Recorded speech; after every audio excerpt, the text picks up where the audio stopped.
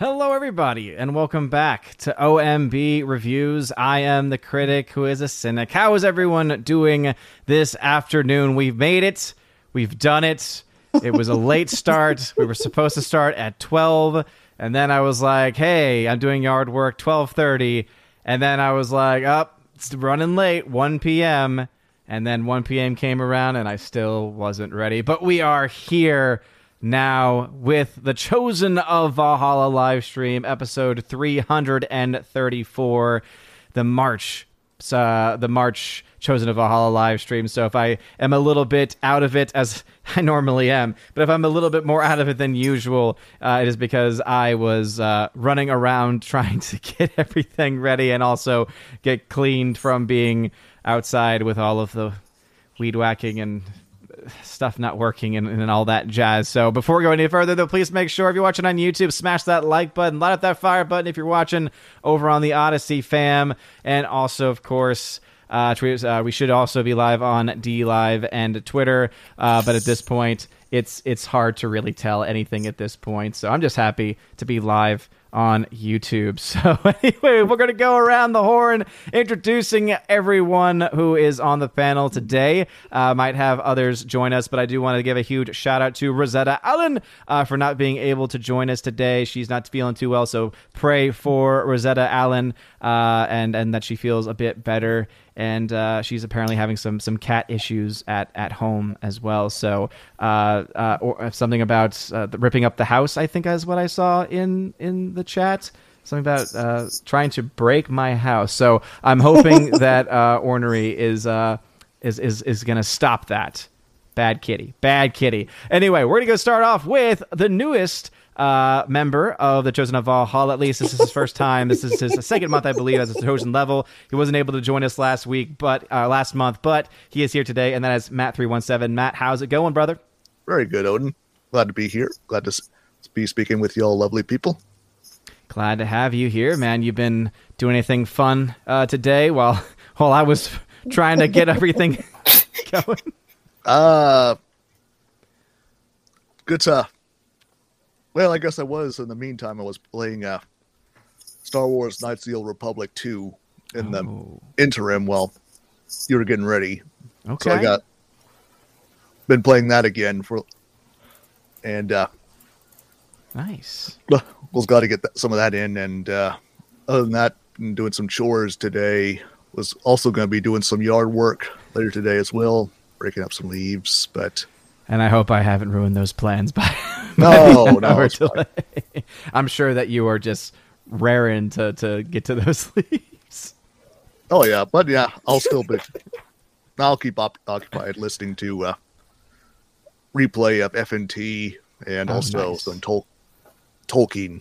Been listening to the Children of Horin. Ooh, okay. All played right. by the great Christopher Lee. Yes, that's right. I forgot he did some voice work for it. Was that the only one he did voice work for? Don't know. Okay. I'll have to see. Yeah. I know that he, because I remember hearing about that one and saying, I bet that sounds amazing with Christopher Lee's voice. Well, Matt, thank you for joining us today. Mm-hmm. All right, we are also joined today by the Empress of the Universe. She's making fun of me in the chat, as always. Tina, how's it going? I am doing well, and you're raking leaves. We've got a cold front moving in tonight. It's going to get down to like 25. So, oh goodness, spring's not quite here. So I don't know if anyone is in the chat yet that was around yesterday evening, and I may have to repeat it. If you were, I want to thank you so much for dropping by Stephanie and mine's test stream last night. Oh my goodness, I missed it. You didn't tell me about this stream. We didn't know we were going to do Where'd I it. go? It was a test stream. So we had 10 people showed up. So we still need to tweak a lot of stuff. And last night it was mainly just me and her rambling, but the 10 people who showed up, including author Stephen Walton, Culture Casino, Soul Assassin, Adam Shawshank, Adam, Alex was there for a while. But we just kind of rambled and we were like, look, this is not official. We're still fooling around with stuff. And I couldn't get Stephanie invited. So she was on her cell phone and I had my cell phone speaker held up to my mic so that everybody could hear her. And people were like, she sounds like she's in a well. I said, well, it's her cell phone to my speaker to my mic. So we were on for over an hour. Oh my goodness. I am betrayed that you did not tell me about this. We had no idea because Stephanie, it's been a rough week for her. A very dear friend, they had taken her back to Oklahoma and she passed away Sunday night. And yeah, there's G Monkey. He was in the stream. Thank you so much. But they had the memorial service. They brought her back to Stephanie's area for, I think, the cremation and the service. And so Stephanie was feeling kind of down, and we were like, let's do another test stream for maybe, a few minutes. And the next thing I knew, people were jumping in, and we were like, oh my God, we got an audience. Wait, did I click go live? I didn't know I clicked. That's what it feels like in the beginning, like, because you're like, oh, okay, I see all these people. They know exactly what they're doing. Okay, yes. Let me get this set up, and all of a sudden you're like, yes. Oh, there's a person. They can hear me. What's going on? It was so much fun. So we're going to do a few more test streams before we go official, but everybody kind of knew that, and we were like, yeah, just ask us questions. So they were asking, what's your favorite color? What do you like to drink? So very pressing questions, of course. Yeah. So it was fun. And Stephen Walton said, yeah, I'm tweeting you all out. And we were like, oh my gosh, don't do that. This is just a test. So, but it was great. It made both of us feel really good. And we have no idea how they found out we were there. So the fact that you made it work with her on the phone and her sounding like she was in a well, that's a good start.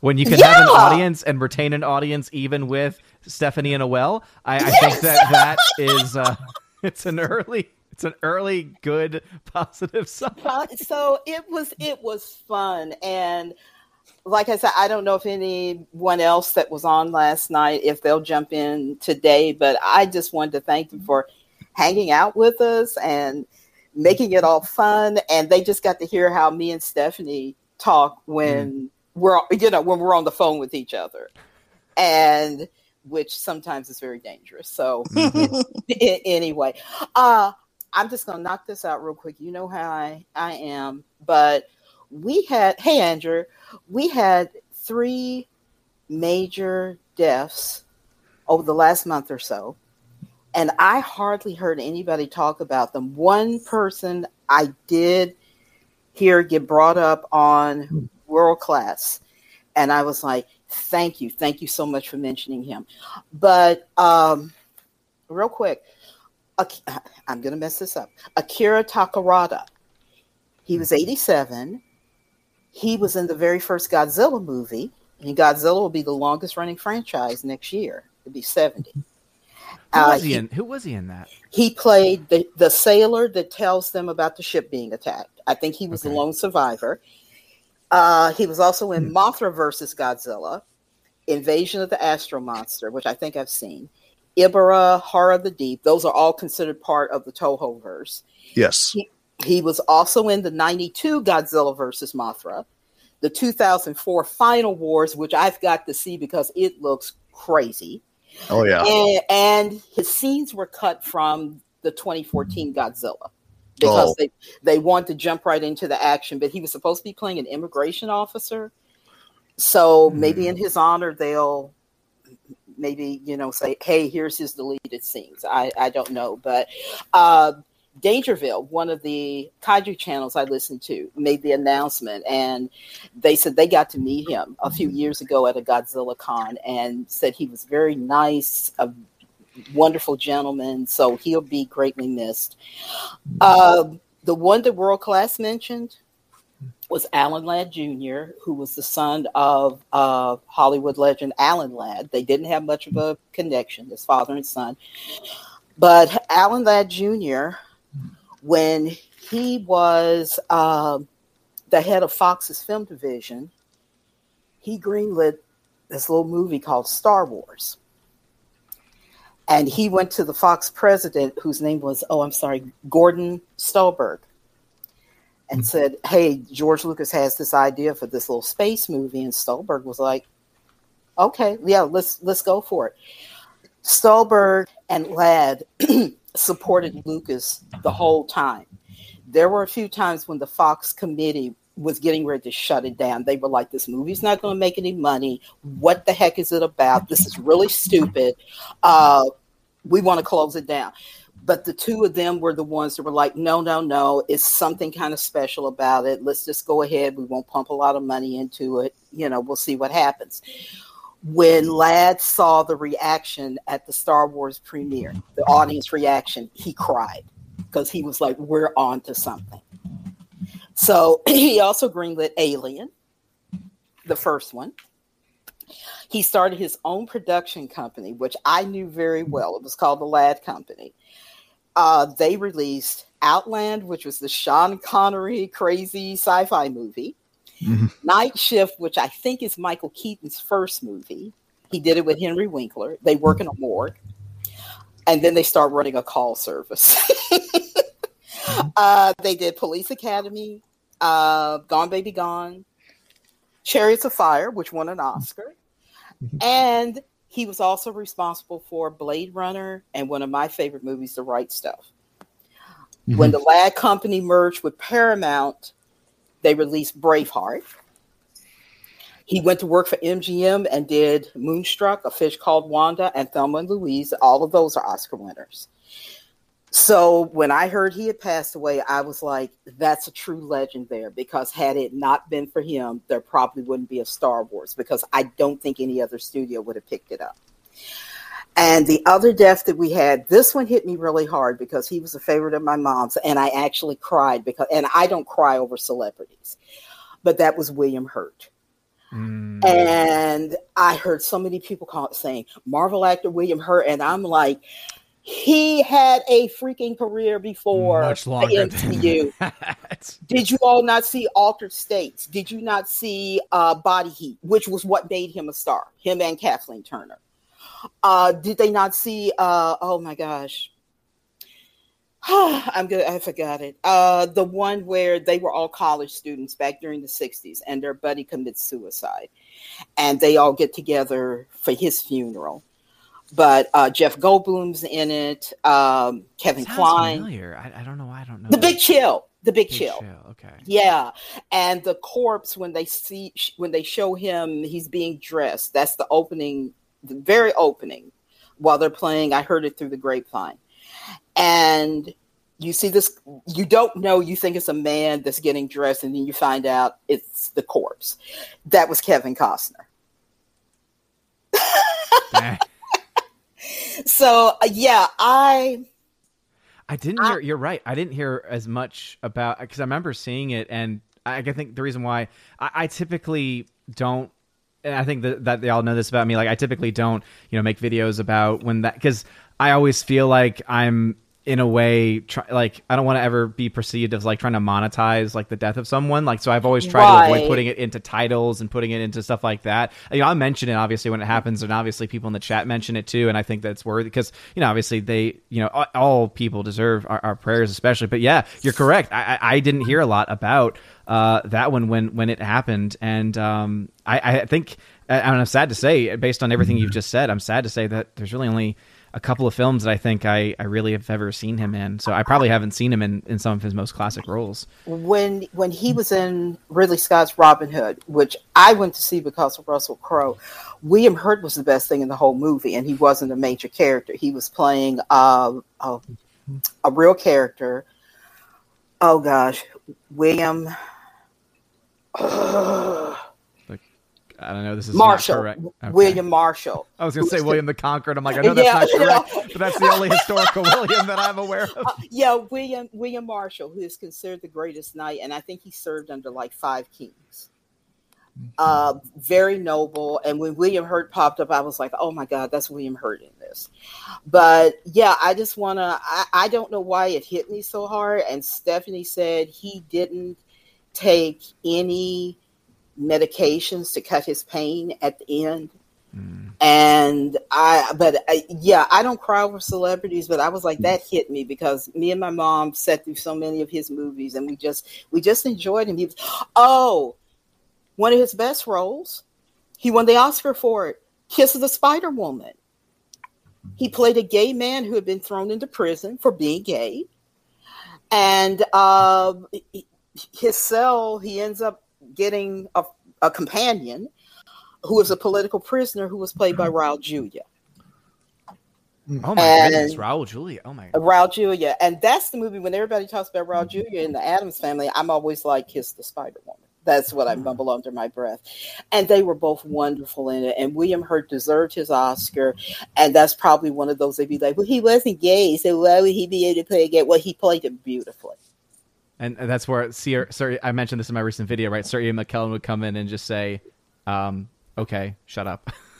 Yeah, exactly. Like, acting is pretending. It's pretending. If you've never seen his clip from Extras, I highly recommend it. It's beautiful. Well, it was beautiful. So, but anyway, yeah, I'm sorry. That's my intro. I just wanted to pay my respects to absolutely those three, and especially to Alan Ladd Jr. We have Star Wars, to thank him for, and William Hurt. So there. Yeah.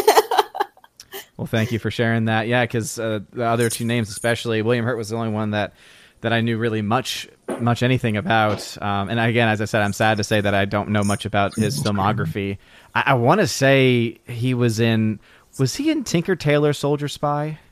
I know Gary Oldman is. Yeah.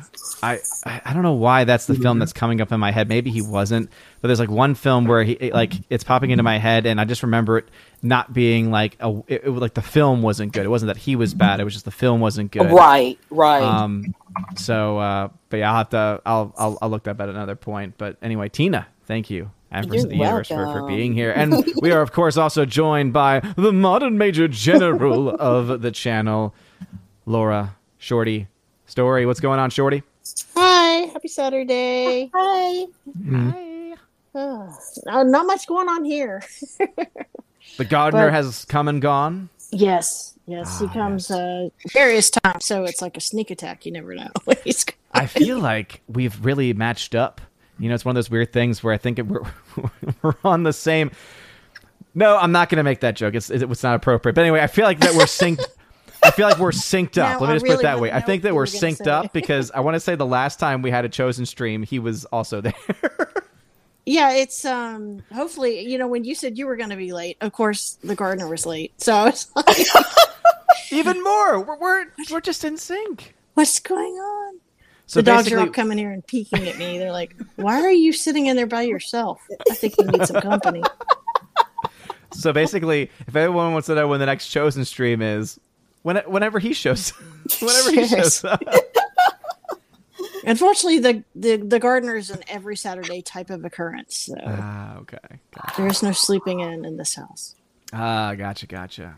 So wait, and every Saturday the garden is like that, like plentiful in growth all year, or is it like just certain times of the year? Oh, the yard is massive. So wow.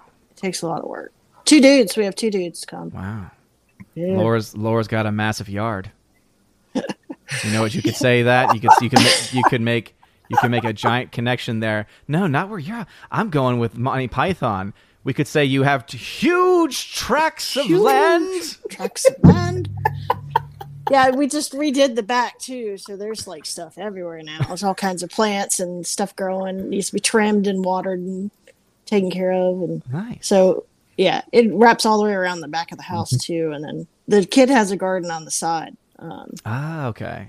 Yeah, we thought about adding in like a little like actual garden to like maybe try and grow some stuff. We've got plans, but there are always those plans where it's like, man, if only we had $1 million and we could just build. I'll give you a little insight into our dynamic. So our thought is, we have a backyard. It's not huge, it's fenced in, but it's, for me and for us, it's like, oh man, enough for the dogs to run around in, but also enough space to where if we wanted to, and there's a good chance we might if we ever get to this point where we can, we want to build 3 tiny houses in our backyard. Cute. And part of it is actually because we think we can actually extend it back, because behind our fence is like a lot of just like brush, and it's above a retaining wall, so that'd be like the only question is like how far back can we go because of the retaining wall, because really we're on like a hill. But it was like 3 tiny houses, like one to actually be like a legit studio for me, so like just completely made like and designed as a studio, not just as a random room where I could actually be. So me and Matt were talking beforehand about how I have nothing obviously behind me, and it's kind of a joke. And by the way, bad on me for not this. The lights aren't this. on. The best say this shows you how far behind I was. Let's go ahead and set that mood. There we go. For that Lent purple. So even with the Lent purple, still a barren wall behind me. But if I had this little tiny house, I could actually like design it so that it would be a great place to like, set things up in a specific way and have the Blu-ray shelf and posters and all that kind of stuff, and no, Andrew Hoyle, I know that you're either colorblind or that your monitor isn't set correctly, but it is purple. However, tomorrow is Lataria Sunday, which is the midway point through Lent. And so rose, not pink, rose. Exactly. Matt knows. Rose is the color of vestments tomorrow. But what's interesting is that it's only on that Sunday. It's not on the other days of the week, which is interesting to me. But I think that's Andrew should get his eyes checked, maybe. What was that? Andrew might need to get his eyes checked. Yeah, I know. I think Andrew absolutely needs to get his eyes checked. But anyway, so Laura, anything else that you wanted to add in this intro section? Oh, no, I'm okay here. Thank you, though. Okay. Awesome. Very, very cool. So for all those that have been joining in while we've been introducing everybody, please make sure you smash the like button, lap the fire button on Odyssey. Boom, Eagle Rider, Rosetta Allen, our authority on colors, as she is an artist. Can't fight with an artist.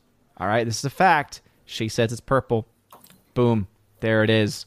So anyway, thank you all for being here. So smash the like button, light up that fire button, and let us go ahead and say hello to some people in the chat before we go around, seeing what everyone's been watching, consuming, or just things that people in the don't like that word though, but yeah.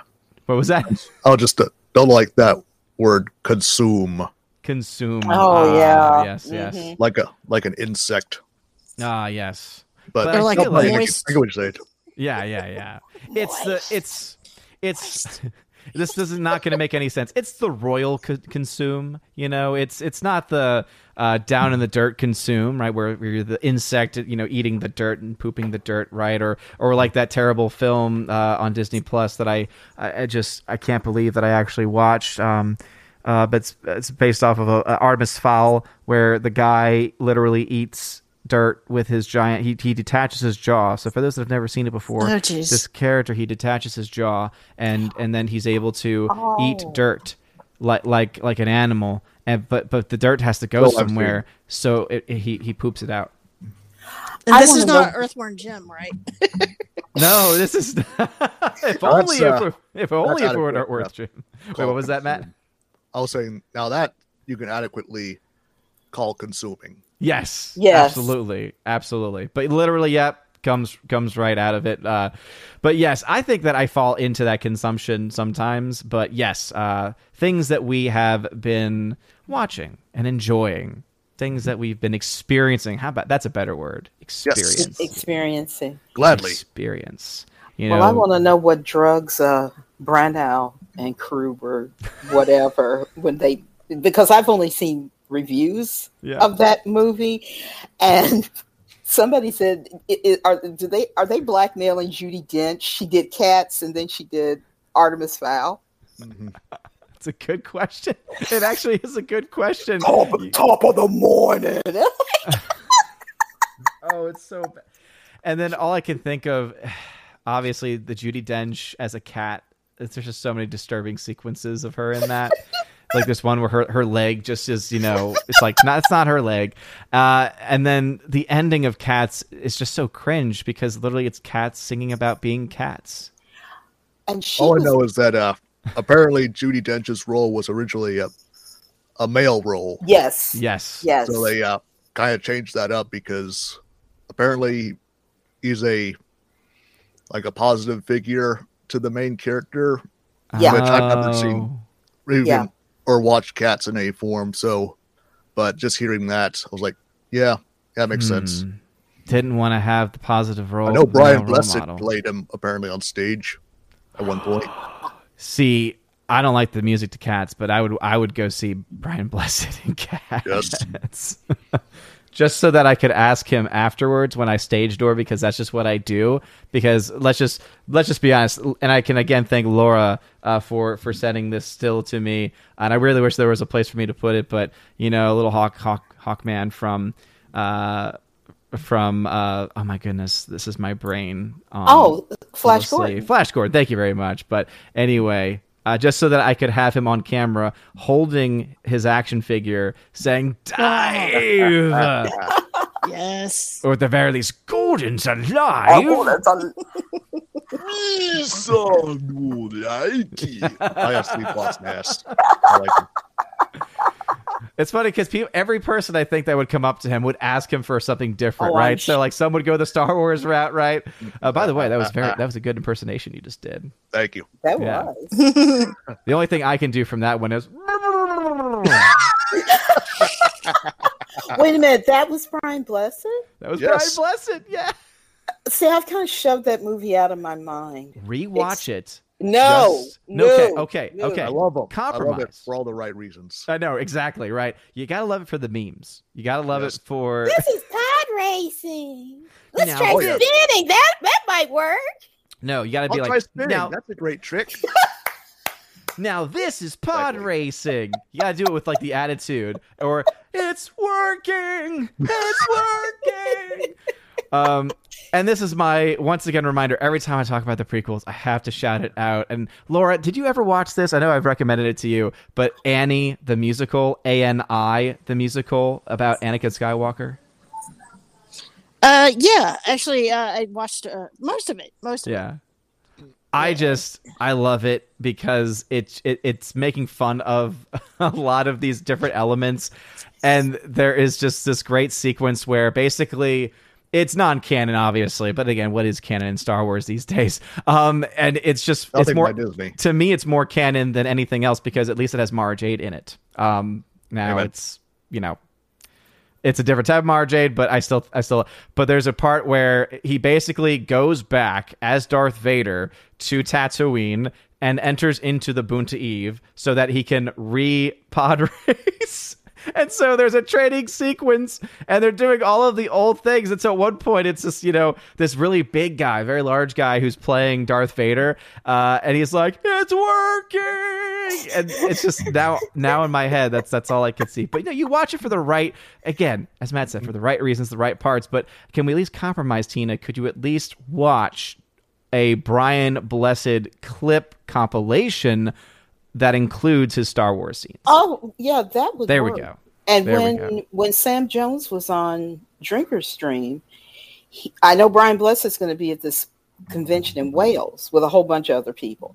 Mhm. And Sam Jones said, be sure to ask him about when he went up Mount Rushmore. No, not Mount Rushmore. I'm sorry. The one over in Nepal. Oh my gosh. It's too early. The mountain Fuga. No. The one that's like, if you climb to the peak of it, you have made it. Everest? Everest. Change. Brian Blessed did it. climbed. He Really? climbed. You climbed Everest? Yes, but he did make it to Wow. the top because his Weather. bearers or the assistants or the people he were with were like, we're tired. We want to go back down. Yeah, how do So you get to that point. Like, for me, I'd be like, if I got to that point where I'm like, that, unless there is an actual, like, there's a really bad storm or it's like really dangerous conditions and the guides are like, we can't go up there, I'm going to go up there because it's like, It can be okay. done, but apparently it's Yeah. both training and money. Mhm. yes. Well, yeah, Sam Jones said, yeah, if you get to talk to Brian Blessed, don't ask him about, you can, but he said, if you ask him about climbing Mount Everest, he really jumps into it because it was a great experience for him. Oh, okay. I thought he said, like, he goes off on a rant about how his No. friends didn't let him No. because that'd be even better. just to hear him go like, "Oh, my friends," Anyway, by the way, Andrew Hoyle reminded me. You just put it into my head, Andrew. He was like, "Oh, accents. Now I'm out." Hello there, governor. How's it going there, governor? Is this a terrible enough accent for you, governor? That's Which my one? Andrew. Which one was the one that set him off? He's from the UK, so any accent sets him off. Any accent sets him off. He's just being Andrew. And I would have. So I think he is signed up for next month. So I think we'll finally have him back on stream next month, because I got the notification that he became a patron, but then it's not been showing up in the actual. There he is. He's like, and I'm gone. We like to have fun with Andrew. We like to have fun with Andrew. We like to have fun with Andrew. Maybe he found $20 on the couch or something. Maybe. Oh, that's worth it. Or shingles or whatever he has over there.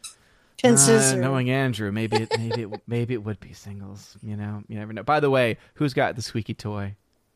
Oh, sweet. I heard that. I heard a squeaky toy. Do you got a puppy? I do. Okay. Puppies are always welcome here. Puppies are I always have no welcome puppies. Whoop. Here. Okay. Or is that a squeaky chair? Okay, if it's a squeaky chair, then I'm just disappointed, because I thought I heard a dog squeaking a toy. It was a chicken. It's not picking up. Oh, it was a chicken? It was a squeaky chicken? Squeak. She loves chicken. Squeaky chicken. Ooh, squeaky chicken. All right, let's say hello to some people in the chat. We got, of course, Rosetta Allen. Again, shout out to Rosetta. Hope you feel better. Also, I think that she had mentioned it in the chat, so she wanted to rant about it. So I figured that I won't be able to rant about it, but I wanted to bring it just to people's attention, so that way you can look into it, and maybe send a complaint or something, or share the story if it's available. But this was what she said in the private chat. It says, "You guys know what is going on with the Gateway Hotel in Rapid City. They made national news trying to violate native civil rights, claiming they have a right to ban us racially. They literally said you can't tell a good Indian from a bad one." Wow. Damn. Yes. So I think that's worth ranting on, no matter who you are. But for those that don't know, Rosetta is native. And so, I'm sorry that you don't have a voice today to be able to rant on that. But I just wanted to share that with people. So look it up. It's called the Gateway Hotel in Rapid City. And give them a piece of your mind, people, because that's never okay. Ever. Ever. Let's see. The R says, not on time. That nerd effect. Yes, that nerdrotic effect, we could say. At least I try to keep up to date with, people up to date. A wizard. A wizard. A wizard is never. Oh, I don't have the exact line. Matt, do you have the exact line? I don't have it down to the letter. I just okay, yeah. No, a wizard is neither late nor early. It's a nodding. Yeah, but he presides precisely when he means to. That's what I know. And there, of course, is Tina making fun of me early on. Afternoon. Sorry for the late start, but we made it. Yes, we did.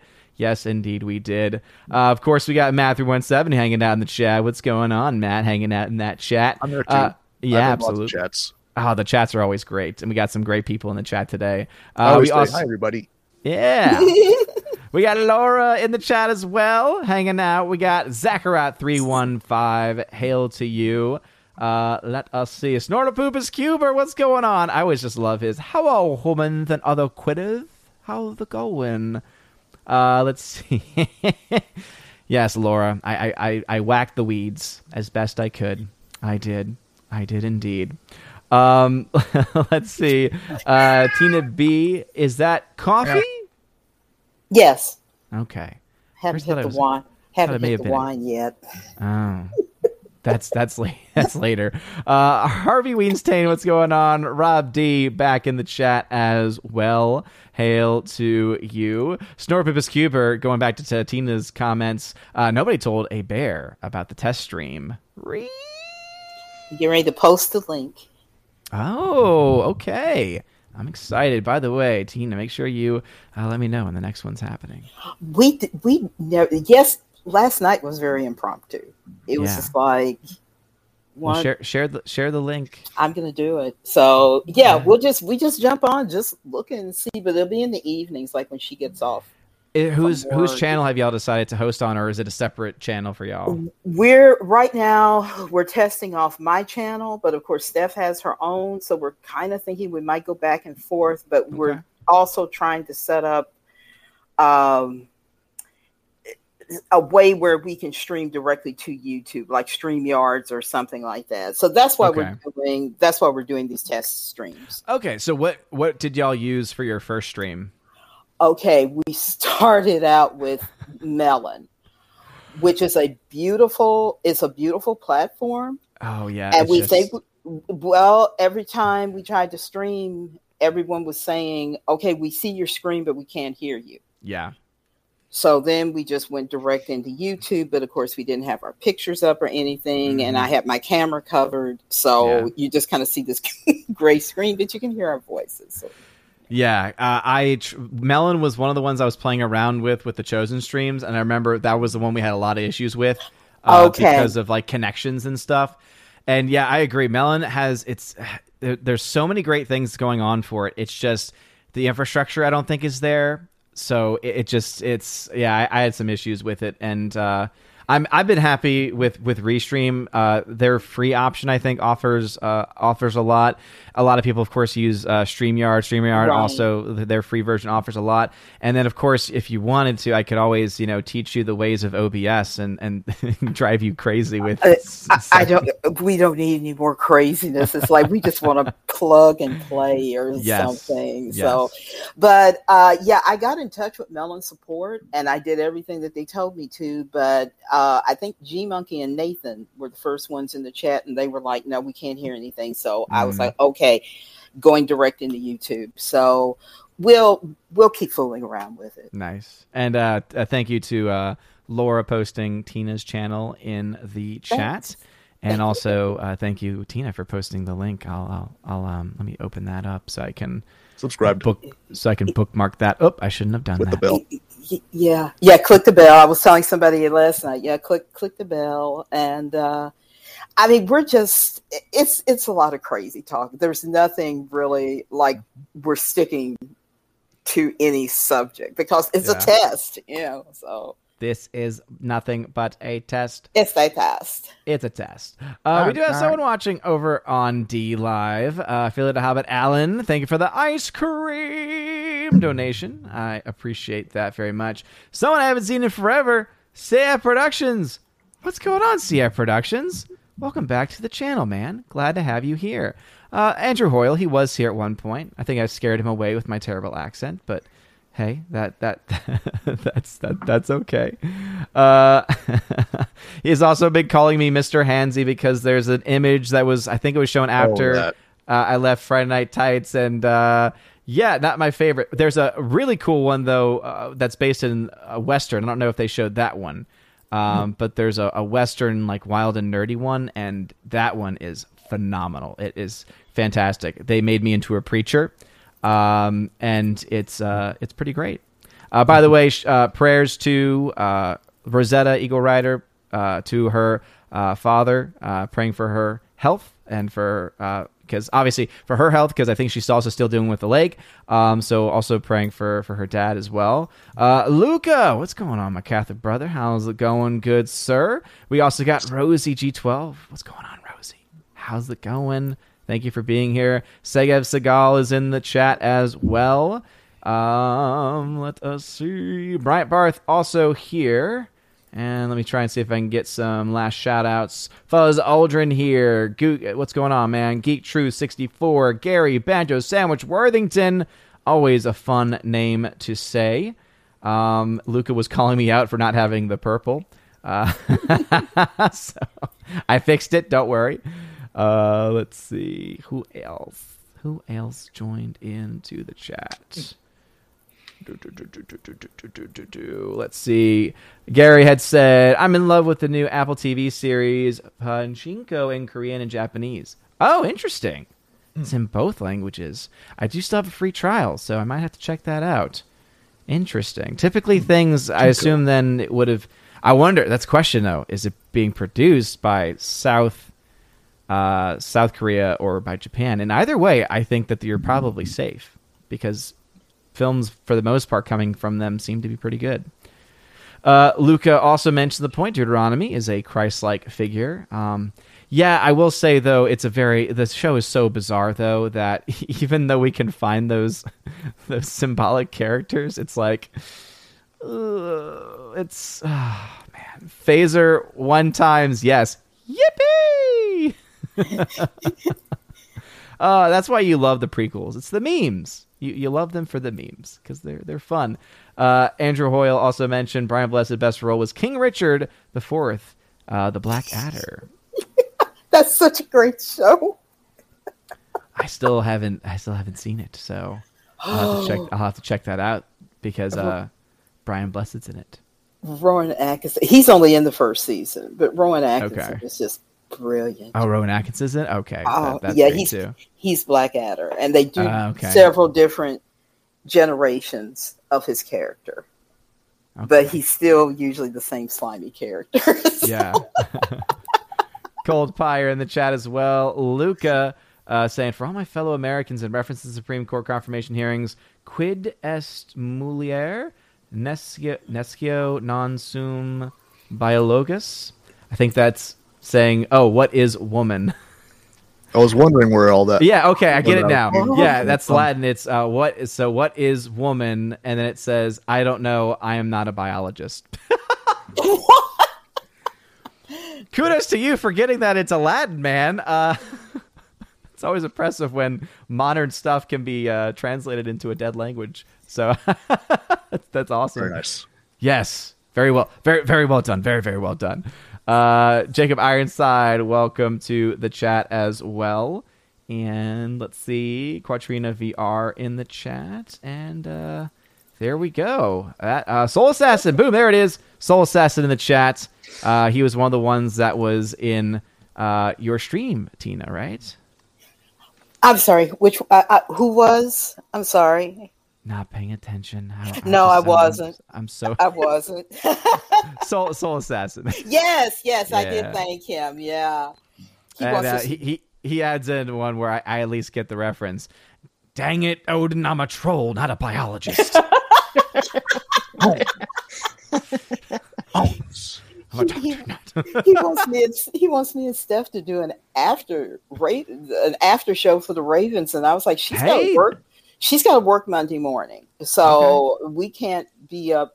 Well, she can't be up too late. So. I will say that I don't know if I had mentioned it live yet, but yes, tomorrow is the Raven Awards. So as a reminder, tomorrow is the Raven Awards, and I have it to be scheduled 7 to 9.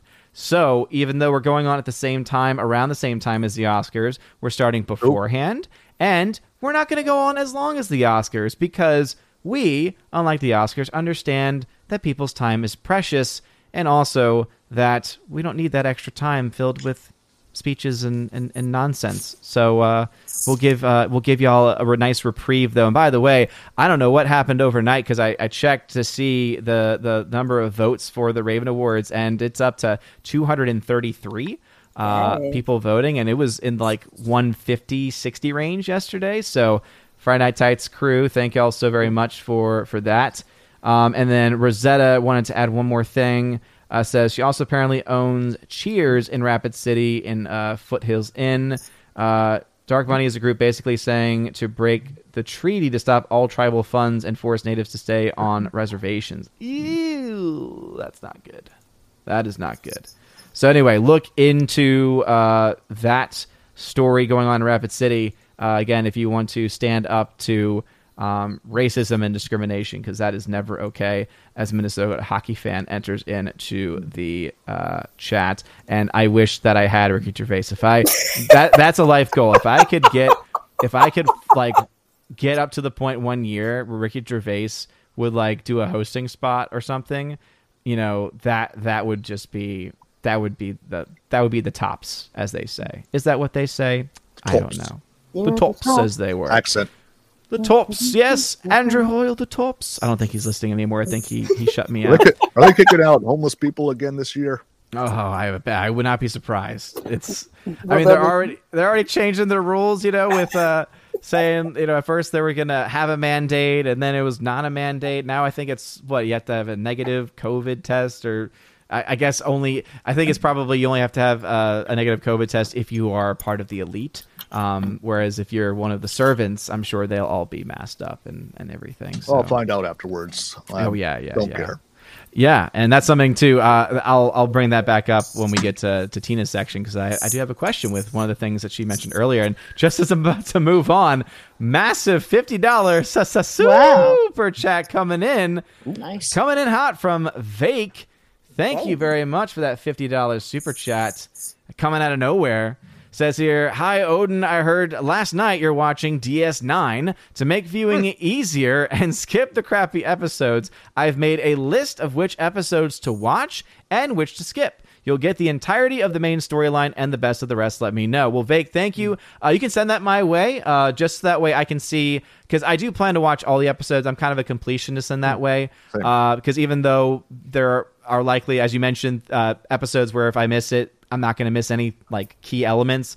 I just, again, everyone's been talking about this board game episode being terrible and that it's all uphill from there. But now it's I need to see how bad this game board episode is, because so far I haven't had any. Even the bad ones are still worth. Yeah. Like I said, I'm a completionist as well, and even watching the bad ones, I kind of want to at least know what it's about. Mm-hmm. If I at least watch it once. Mm-hmm. Yes, exactly. To have at least an understanding which episode you're talking about. Exactly, especially if someone mentions it in a chat or something, and if it's episode I skip. But yeah, go ahead and send it my way. Again, social medias are all in that top link in the video description, and there's always the good old fashioned email, otismovieblog@gmail.com. And the last people to shout out before we start off with Matt sharing whatever it is that he wants to talk about. I think he said he wanted to talk about some games as well as potentially some movies and television, but gaming I think is what one of the focuses he wanted to have. And Sure. I want to shout out the Odyssey fam. So we do have the R says, "Hey, name, call me." That's how it was spelled, and so that's why I said it the way that I did. But he meant to say name, call me. And then Doppelgamer over there, it's a new name over there. Welcome, Doppelgamer. Says, Brian Blessed was great in the first season of Blackadder. Then again, he's great in nearly all of his roles. Yeah, I think that based on the experience I've had with his roles, that is a true statement. So with that being said, starting off with Matt317, what have you been, as we have said is a better word, not consuming, what have you been experiencing? Oh, yes. Well, to jump off to what you're saying about DS9, coincidentally, I had just got done watching all of DS9 myself.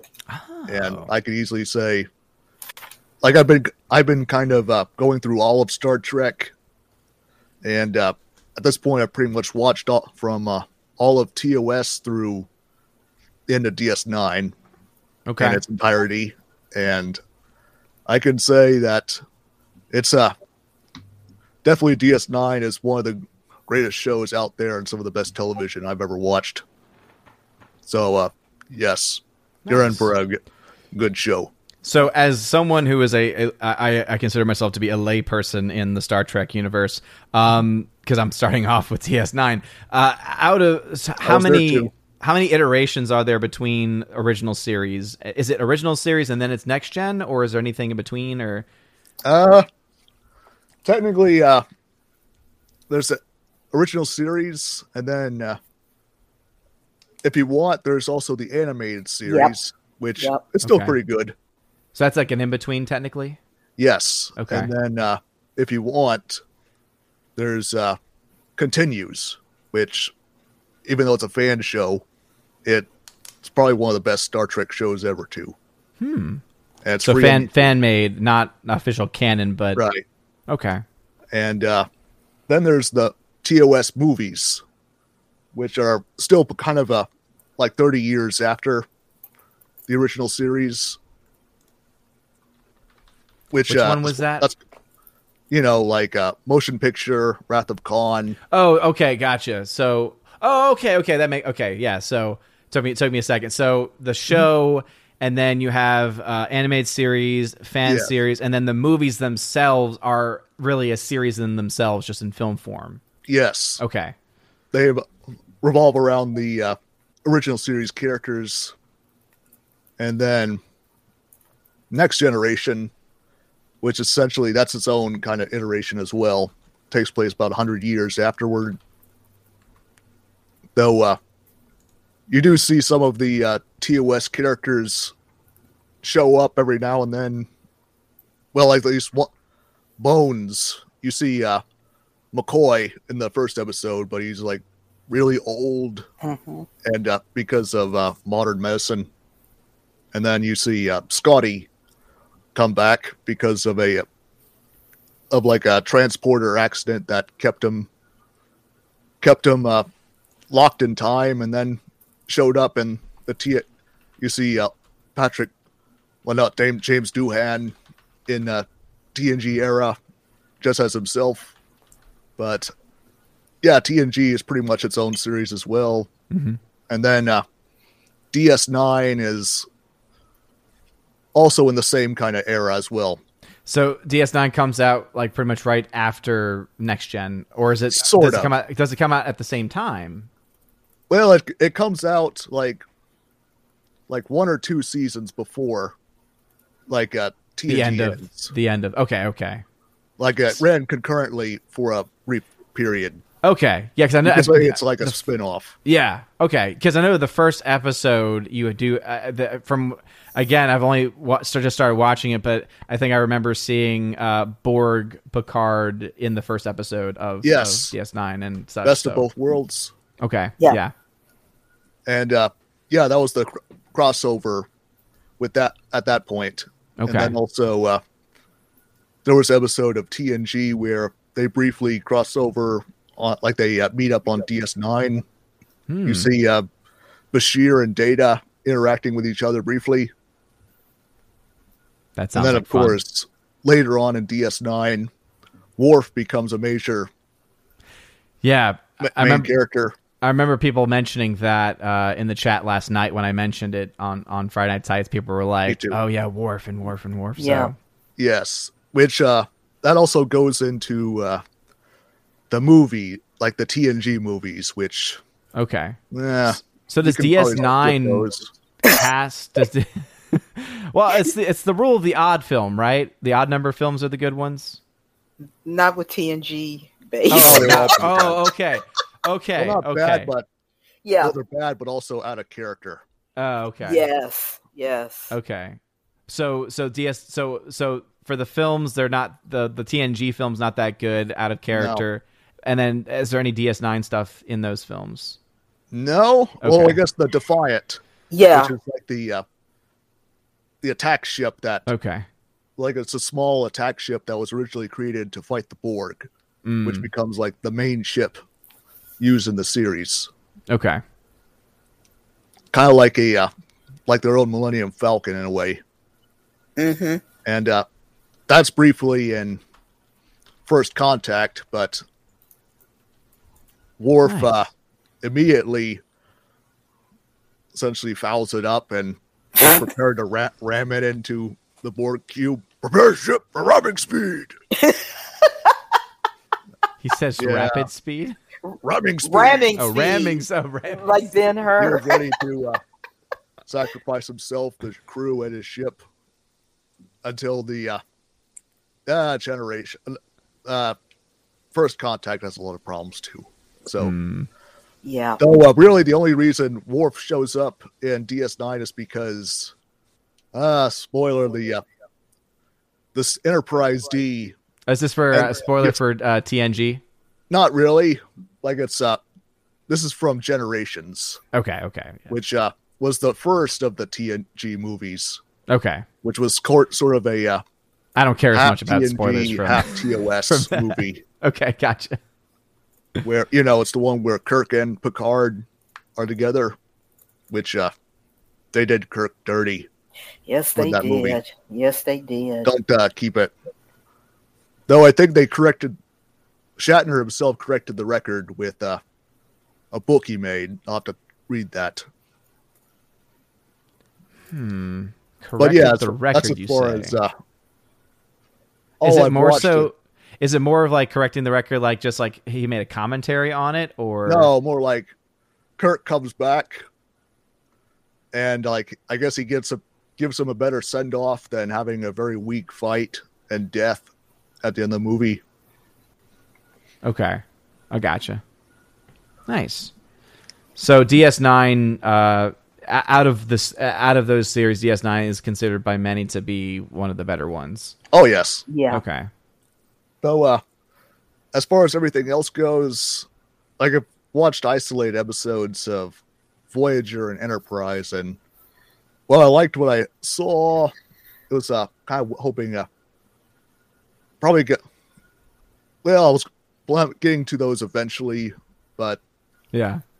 at most it's pretty ranges from bad to pretty good, but It's just all over the place. yeah, though on the whole it's okay. Okay. The only problem is it's 7 seasons of okay. That's So that's a little too much. It's a little, you can have okay for so long, I feel. Which one of those is the one that features the female who is a former part of the Borg? 7 of 9. That's Voyager. That's It's Voyager. Okay, gotcha. Because that's one that my wife really likes because she loved that character because she grew up. Her dad was very big into Trek, and so she grew up loving Trek. So she's kind of like, it's funny. She grew up loving Trek, and then I grew up loving Star Wars, and so we kind of have both of those covered. So when she found out I was watching DS9, it was funny because she, I think, had just heard the music, and so like I come upstairs and she's like, "Are you watching DS9?" And I'm like, yes. And she's like, "Oh, okay." And then one day, she was like, "Hey, I'll watch it. I'll watch an episode of DS9 with you." I'm like, "Okay." So she's a big fan, but she likes Voyager because she loved that character specifically. Oh, yeah. So Yeah. Like I said, still has some good parts to it. yeah. So I just think I'll take a break from Star Trek. Lately, It's a I've short been little watching break, classic yeah. Doctor Who. Oh, going into Doctor Who, yeah. Yes, starting from the very beginning. Oh my goodness. Beginning or new beginning? Beginning. That's a difficult one. I tried doing that, and then I quickly found out, oh yeah, there's episodes missing, and there's like you have to go and find it. And I was at that point, I was like, okay, I just I'll go and start with the like the newer stuff. So before going into the Doctor Who talk, Vake sent another $20 super chat. So Vake, thank you so much, man. And I got your email. Appreciate it. And he says, very important, he says, my list, which I'll send you, is actually the best of the original series, Next Gen, and DS9 shows and movies. Is what I give to any friends interested in Trek. So that I'm actually interested in because I think I'm going to watch all of DS9 because I mentioned the reason why I'm watching is because I'm working with Ryan Grant and Anthony Stein, who are two Catholic commentators who are both big Trek fans too. And so we're going to be talking and breaking down the different seasons of DS9. But for those other ones, which there's a lot of stuff there, and obviously from what Matt has been saying, there's some stuff that's really not that good. That actually is going to be very useful to look at to be able to break down, especially for the movies, as what was being told about at least the TNG films. So yeah, Glenzer just dropped a super chat. Yeah, I saw that too. Yeah, 264315. He's absolutely right. As far as yes, the original movies. You got Wrath of Khan, which is epic. Undiscovered Country, which I haven't seen, but I've heard it's quite good. Number 4 is I had never heard of that one until last night. That's the one with Christopher Plummer, I think. Ah, okay.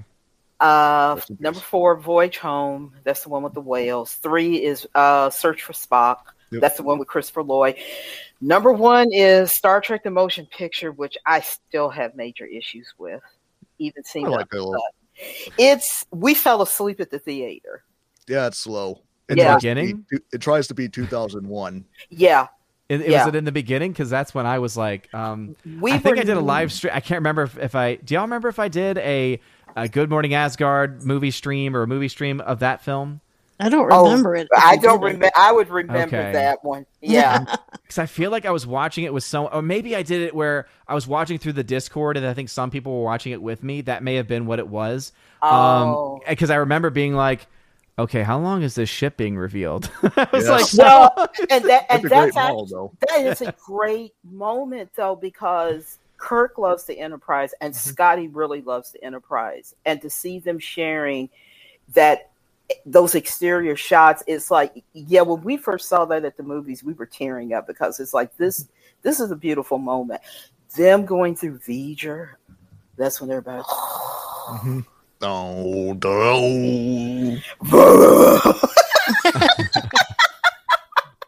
yeah, it also helps after having watched all of TOS, I actually found myself liking motion picture a lot more with that in mind. Oh, yeah. Mm-hmm. And then number 5 is, that's the one with Spock's brother and Uhura does a fan dance, and it's so bad, yet I love it. So bad, but I like it the same way I like the prequels. Yeah, for the laughs, for the lulls. Yeah, some genuinely great moments mixed in with laughably bad parts that I just love out of irony. Those are sometimes the best moments, though. Yes, as we talked about with the prequels. But it's God need with starship. Jim, you don't ask the Almighty for his ID. I must have the ship to bring my wisdom to the cosmos. That's quite good. I love it. Oh my God. I haven't even seen it, but I'm like, oh, that sounds fantastic. Like, just as far as like a scene that I would watch where I'd be like, oh, he just said it. He just said that, and he just said it that way. Excuse me.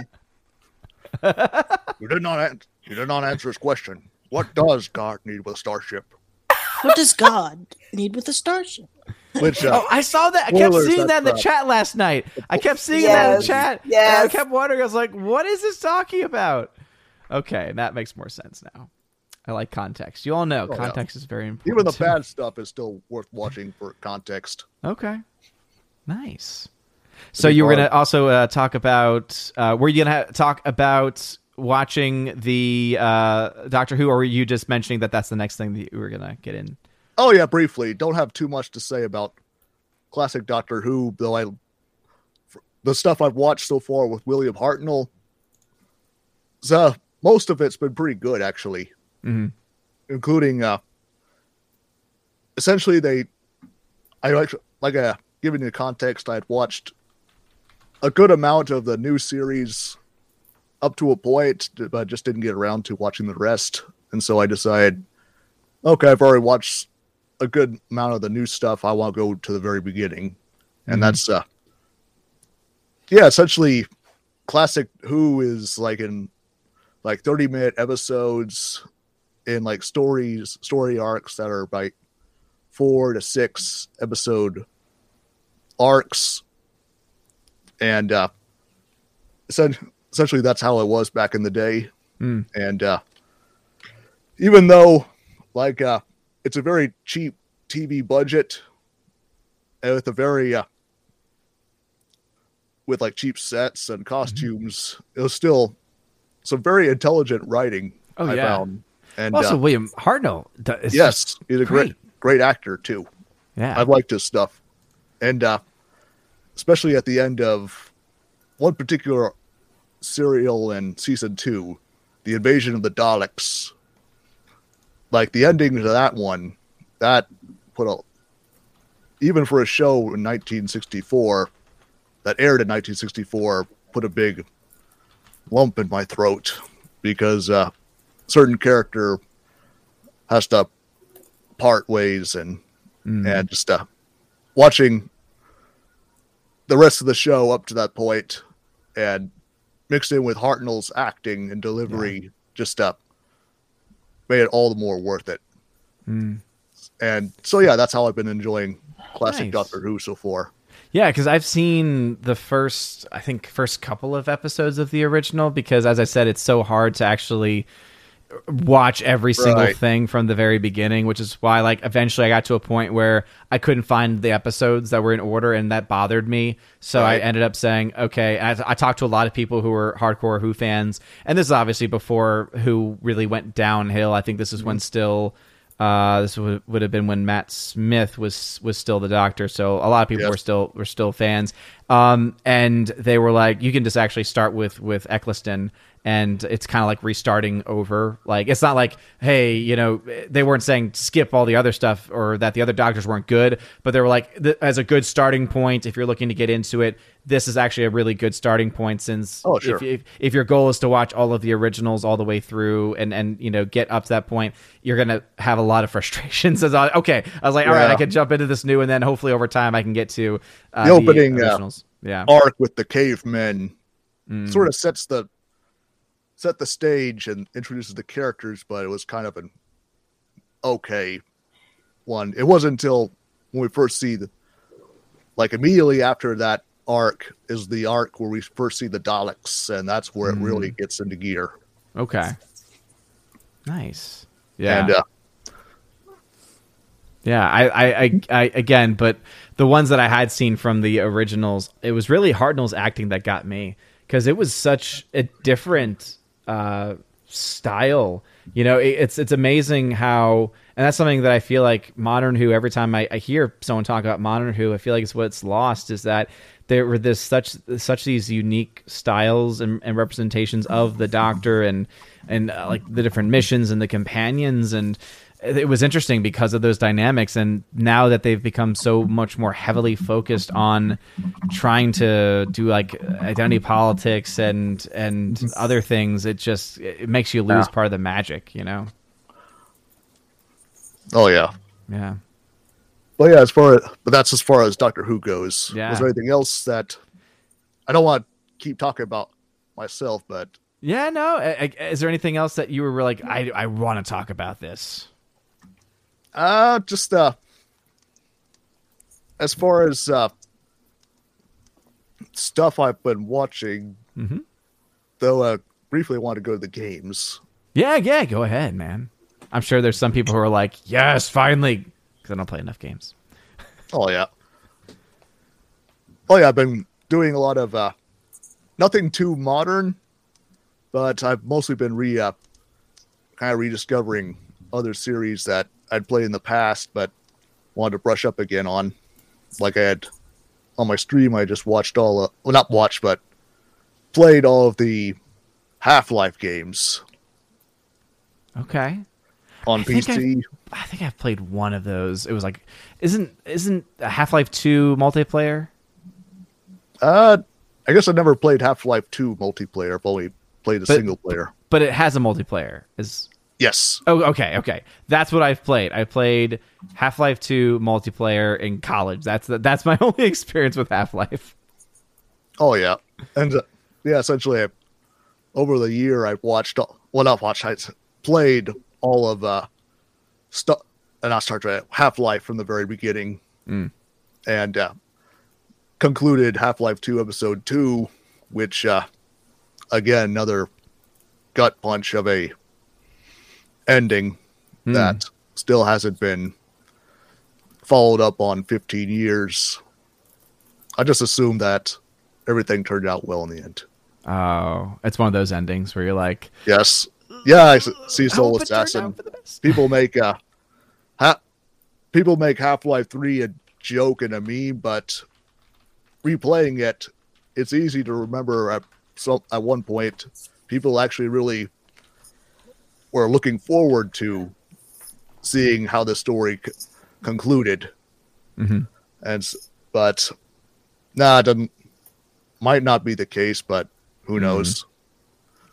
I just assume that things turned out well. No, okay. So Half-Life, again, I've only ever played that multiplayer. So Half-Life is a narrative based game, and it like builds up on each other. So were there just those two? So is Half-Life 1, I guess, and then you said there's Half-Life 2, but then you said there's like an episode 2-part. Oh yeah, there were essentially expansions to Half-Life 1, Okay. and then Half-Life 2 had expansion episodes released like a year or two after the original game. Mm-hmm. And essentially, Half-Life 2 Episode 2 was the last one. There was supposed to be an Episode 3, but that sort of wound up in production hell for for years, and that's sort of why now it's become like a meme and a joke. So, do you think that there ever will be one? Probably not. They've been preoccupied doing other stuff. Okay. Essentially, What's the company that owns it? Valve. Okay. See, What else have they been working on? Like, what's been their main project that they've not worked on with Steam. Half-Life? Like Steam itself. Okay, gotcha. So literally the provider of Steam. Okay, gotcha. Dang. Yes, it's their platform. Wow. Okay. I feel like, based on, again, I don't know the games, but I feel that Half-Life is very popular. There's a very passionate, strong fan base with it. So that's odd that they would not actually try and, take advantage of that. Mm-hmm. Oh, Glinzer, that's a nice one. He says, so for $2 super chat, he says, I think Hollywood hit its Half-Life years ago. Oh, that is, yes. Let me highlight that. So, beautiful Glinzer. Yes. I think that. And it's starting to deteriorate, and it's starting to now eat itself like the elephant's foot in the basement of Chernobyl. Oh goodness. Oh, it's time to run for cover. It's time to run for cover if you're still in Hollywood or still have any faith or trust in the Hollywood system. So other games that you've been playing and yes, I was gonna briefly mention one other thing, and then another thing that relates to recent television. As I said, before the stream, I was replaying Star Wars Knights of the Old Republic 2 with the cut content mod. Which essentially Knights of the Old Republic, 2 of the greatest games ever. And on the side, I've been reading a whole bunch of old Star Wars comics and novels, which that's the thing about Disney Star Wars, is that I've accepted that it's long dead, but there's still a lot of really great Star Wars media that I could jump back to and just fall in love with it all over again. Oh yes. I mean, Michael Stackpole's novels. I need to the summer is going to be filled with watching this is the goal of the summer. We all know how my goals tend to go, but the goal of my summer is to read a lot. So I have a lot of religion, theological books to read, but then also to start diving further into these Star Wars EU novels as well. Cause this is a set of 9, and then apparently there was a 10th book too and everything. And as Rosie G12 just mentioned too, physical media. So very, very important for sure. So what's been some of the ones that you really enjoyed out of the ones you've been reading? I guess lately I've just been reading Star Wars related. I've been reading I can pull off the shelf, but it's essentially the impetus to delve back into KOTOR 2 was reading an old trade of the Knights of the Old Republic comics. Okay. From 2007. Okay. So did it run from 2007 to when, or was it a single run, or how did that I'm work? not sure. That's okay. The copyright on the trade that I picked up at half price. Oh. And believe it or not, I've been a big fan of the Old Republic storyline from, all the different EU storylines, but also Old Republic was largely based on Tales of the Jedi comics from the 90s, which I had read those back in the day, trades. You remember those? trades. Yes, I'm not a comics Tales of the person, Jedi. so no, yeah, because really, what I've learned from the EU has been mostly from Ryan RK Outpost. Taught me a lot early on when, especially when his channel first started. He did a lot of EU stuff and giving recommendations. Laura, I know, has been a great resource on a lot of the EU stuff as well. I think Laura, weren't you the one that got me onto the Thrawn, the original Thrawn trilogy? I think. Nice. Oh, sorry. I need to add her back in. Okay, there she is. Oh, hello. Hello, there she is. But weren't you the one that got me onto that? I think so. I talked about it a lot when we first started. Yeah. Because I remember the biggest one was the novelization of Revenge of the Sith, which I still need to get all the way through. But I know. I have the audiobook still. I have it. I know. That's why I say I plan, I make plans, and then they just, that's my ADD. I still have stacks of films where, again, this is why a mea culpa, especially to Bruce and Rosie G12. They have sent me so many movies, and I have just fallen so far behind. I plan to watch them all. I've just fallen so far behind. And they're probably like, he watched Lady Hawk. Out of all of them, I watched Lady Hawk. Which was just a joke, actually. It was a joke. My mom loved Lady Hawk. I love Lady Hawk too. I knew Odin would like it though. Yeah. Oh, well, yeah. That's as far as Star Wars goes. Yeah. But jumping off from there back to television. Yeah. Which jump to a good jumping point for the rest of y'all. Also a huge Halo fan.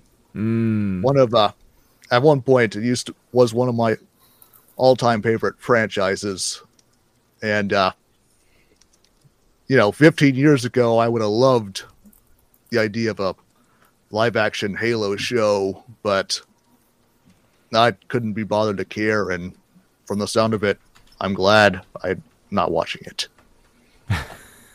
So you have just heard about it, you have not actually watched it at all. Well, I've watched seen screenshots that it's and then watch the trailer and seeing very very from afar, yes. Watched it from a very far distance. And I, as someone that longtime Halo fan, and like to say I'm knowledgeable of it, but yeah, I don't think I would like this show one bit. Yeah, I'm wondering. I kind of want to watch it just as a non-hardcore fan of the series, because I played it I've played it a handful of times in my life in the multiplayer. I've never played the actual game, so I don't know much about the story. So I wonder how I would react to it, if it would be any different. But yeah, continue. I was saying, just like with Gary, if that's your first introduction to Halo, I just feel bad. Yeah.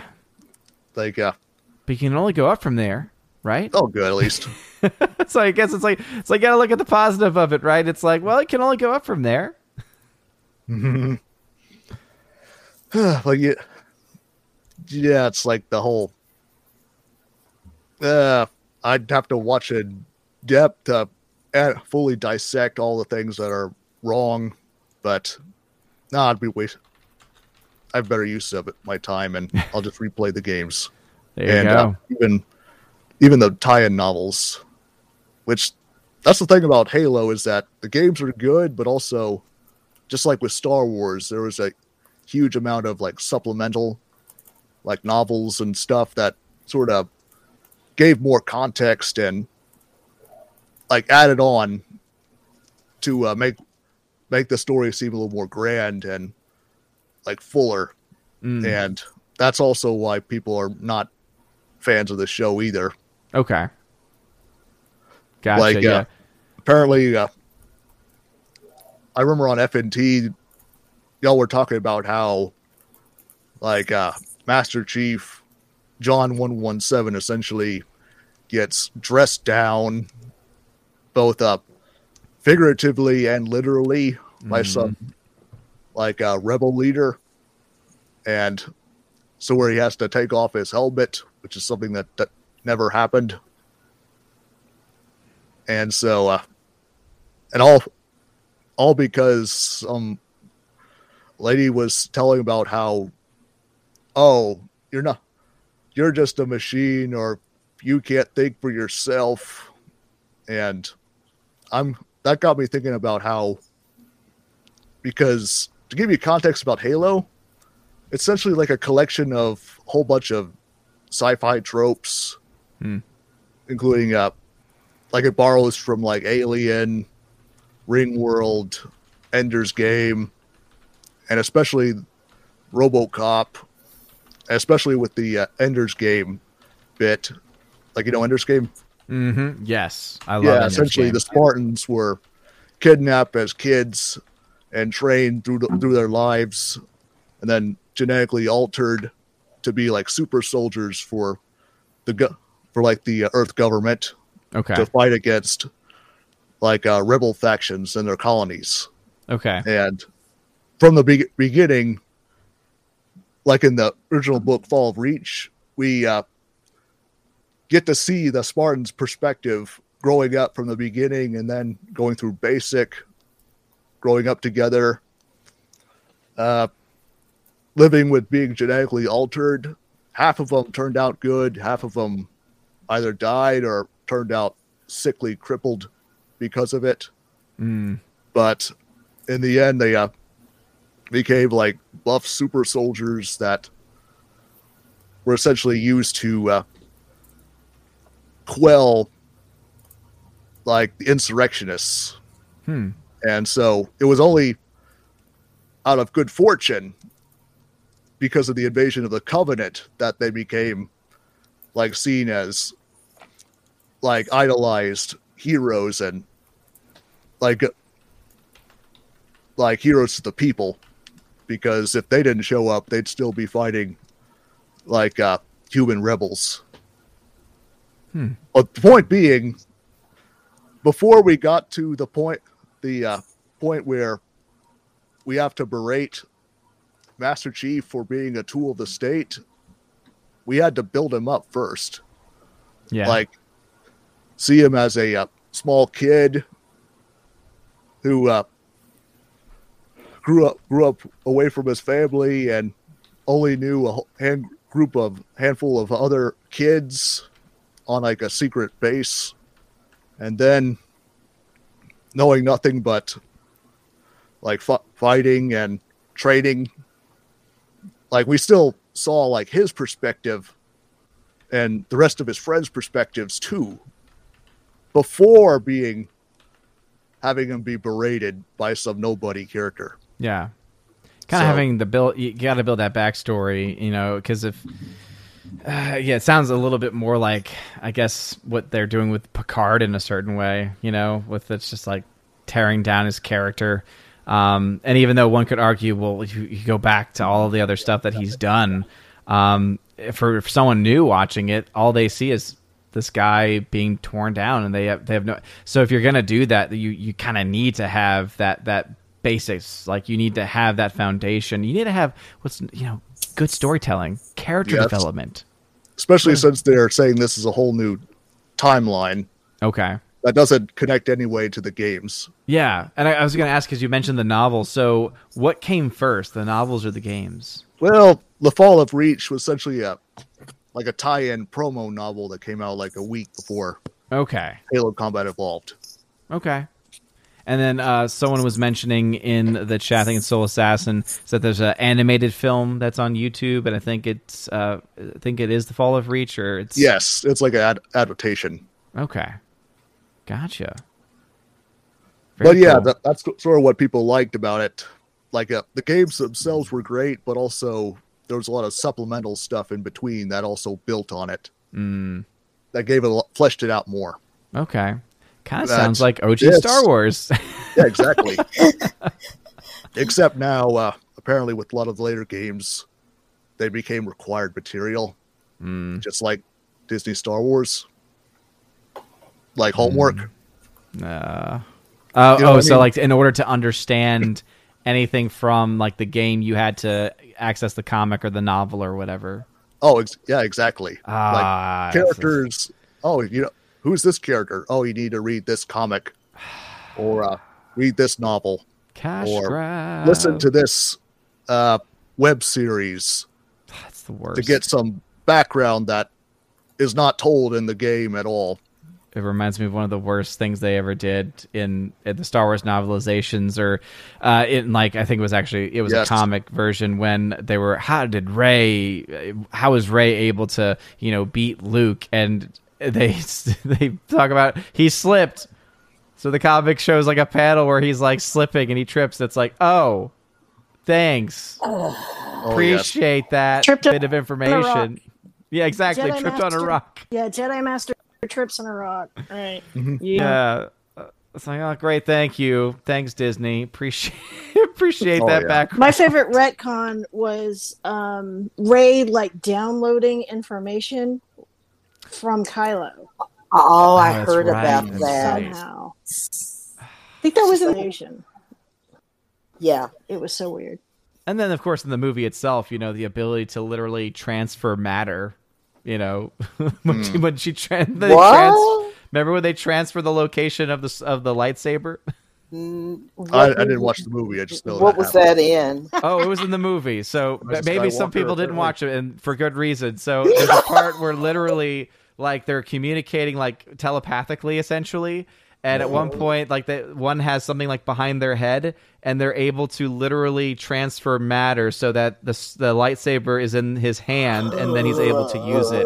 And it's like, okay, that would be cool as a power. However, there's been no establishment of that at any point ever in this universe, and it doesn't make any sense. Oh, okay. So that's how she made that knife disappear when she was getting ready to get shanked in the throne room scene. She did. She was like, "Be gone." Be gone. I'm Rey.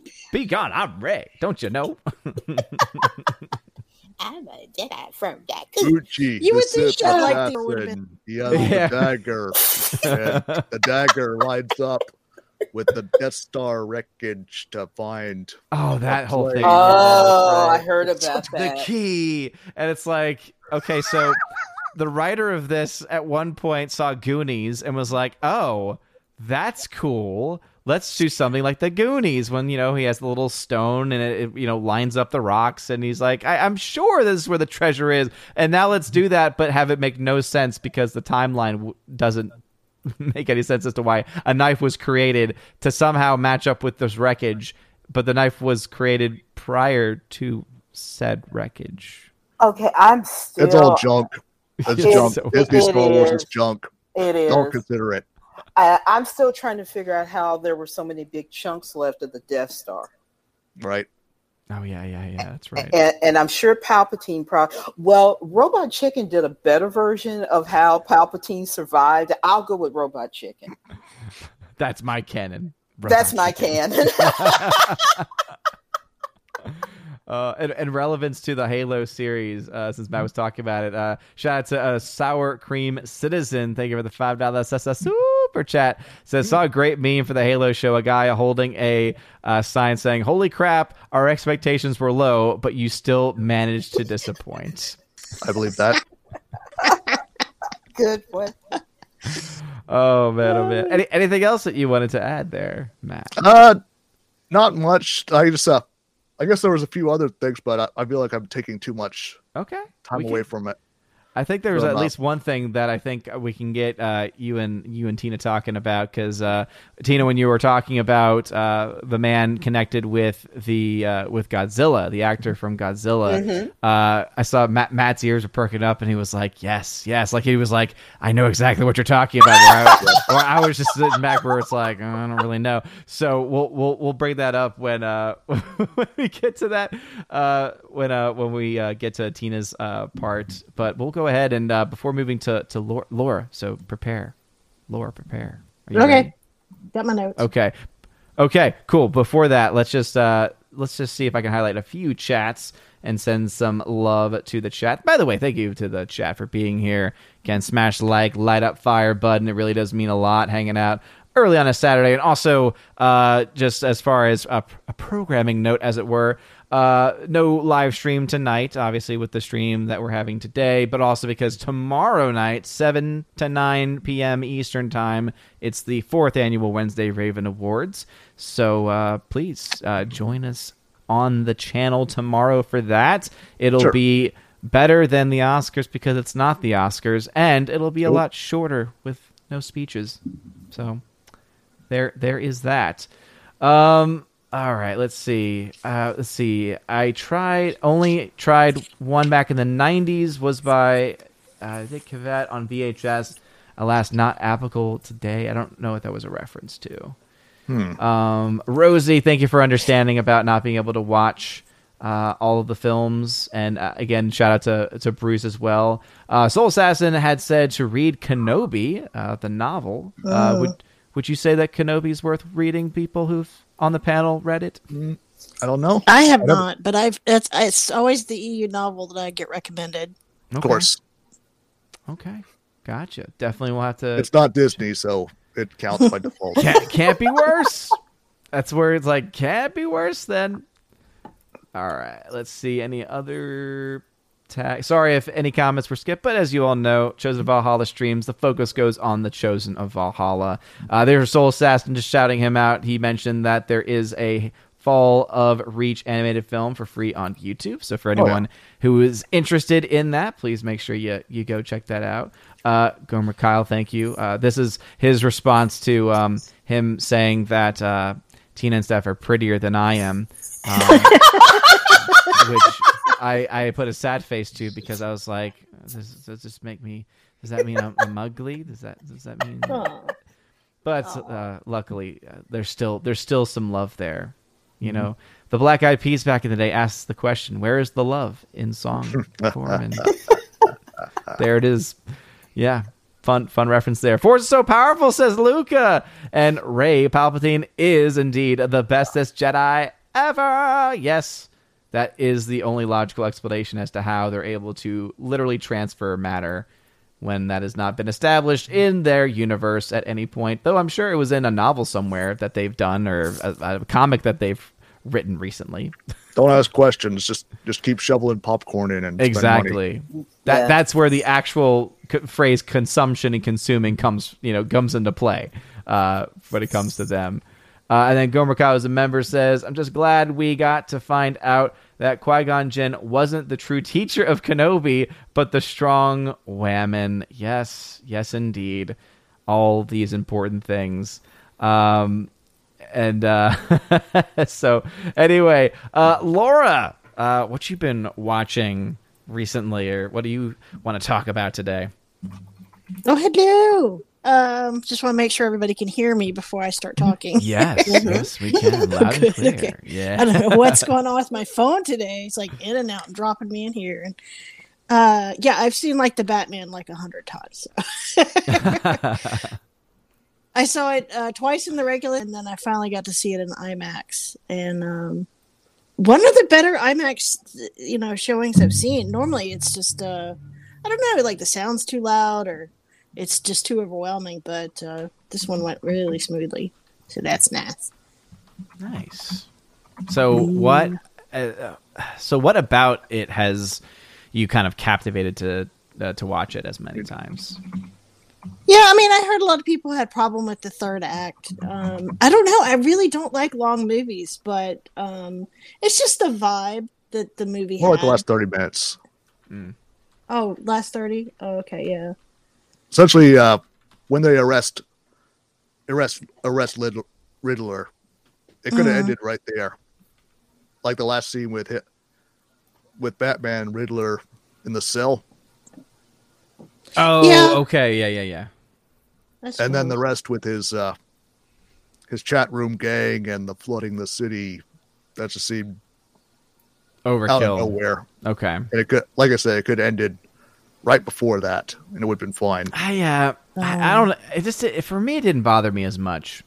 I think that since the film's come out and I've had more time to think, I think now I have a lot more, because at the time I saw it, when they revealed Riddler to be this like YouTube personality, where it was like, hey guys, thanks for the support. Like when that whole thing happened, at first I was like, I don't know how to think about it. And now it's like, the more I've thought about it, it's like, I really don't like that. I really think it does take away just a lot from the menacing era and aura that the character has prior to that. I mean, because it hits a creepy character, and then all of a sudden that happens, you're like, oh, okay, so I don't have to care anything at all. People say Yeah, I guess it's like that, but I just see serial killer inspired, Yeah. because that's listened to some true crime stuff on the side, and I was easily picking up on some like references. Obviously, like Zodiac was a big one, and I kind of noticed how he kind of looked like Jeffrey Dahmer at the end, and his gang. I don't know. I kind of thought they were the smiley face killers. If you don't know, smiley face killers, they're a dark web, like serial killer group apparently that attacks men and throws them over bridges and spray paints smiley faces. oh my goodness. Like, this is a real group that exists? No, well, they don't. They may or may not exist. Some people say they do, but anyway, I was kind of picking up on some. What Zodiac vibes did you get? I mean, was there anything specifically? Oh, just the whole sending like clues and puzzles to police and Batman, especially in the form of. Yeah, I think Zodiac cards. sent his stuff to the press a lot, though, didn't he? Oh yeah, that too. But just that angle, that was where it came. Yeah, and I always like, for me, I feel like that's like, but that's kind of like what the Riddler does. So it's like, I guess we could say, well, I don't know, I don't remember when the Riddler was created versus when the Zodiac Killer was around. So I guess you could say one. Zodiac was 69, 70s. Yep. Okay. But essentially, well, I don't see it as a just like Gary says, I don't see it as a direct Batman adaptation. Okay. Just taking Batman elements to make its own thing. Okay. Gotcha. Just like Batman 89. Yeah. Hey, Tina, Yeah. I'm sorry. Oh yeah, but Yeah. Wait, what about Tina? Kind of a thing with criminals that they kind of like want to leave hints to be caught. That it's okay. common that they can, they want to confess what they're doing. Is that just a movie thing? All this. I think in a way maybe some of them do because they think I'm smarter than the cops, but I don't think that they ordinarily set out to do that. A lot of them collect little pieces and things, and they'll keep those as trophies. There was some guy that a bunch of liberals got. Yeah, you never know how much stuff you're right there. It depends, but I don't think so. I don't know that Dahmer was leaving clues. I definitely no. I just said like the actor in the cell kind of looked like him. Manson. I mean, the only clues they were leaving, they were trying to start a race war. That's the reason why they were writing things in blood on walls and doors. It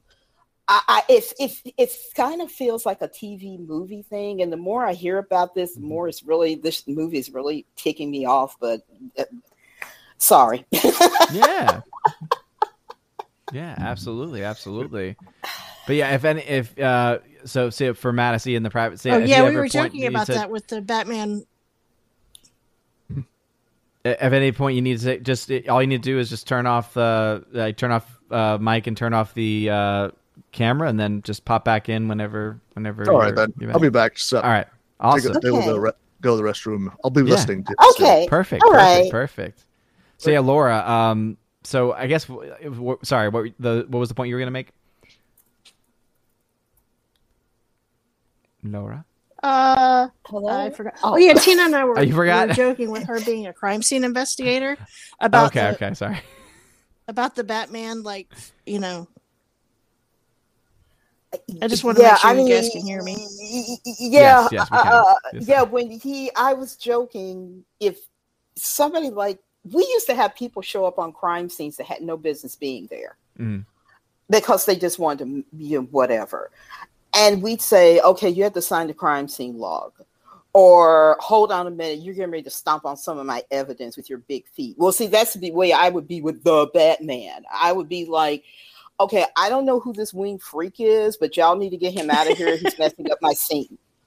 Well, he's the Batman. I don't care what he is. He's got to get out of here. He just stepped on some of my evidence. Who is this idiot? Get him out of here.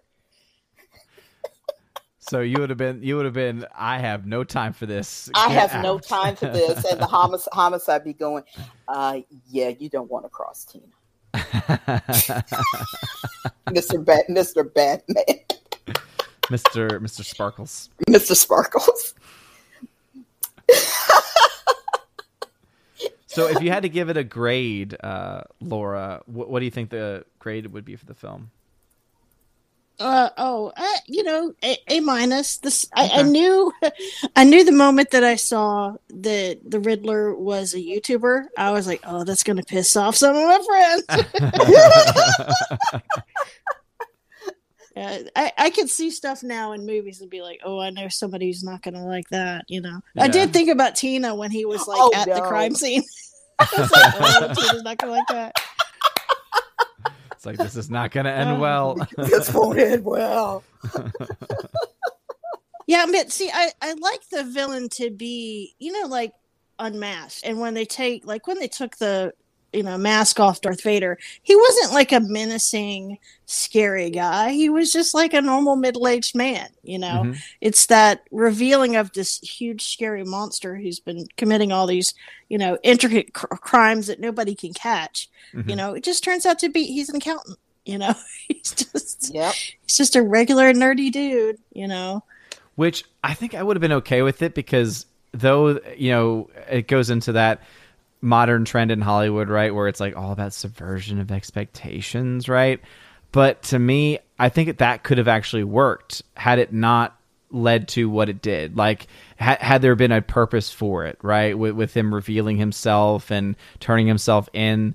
But it didn't really go anywhere. And then they tried to have some like storyline of him being like this grand plan, but then, yeah, it didn't play as well as I think they thought it did, and it made me sad.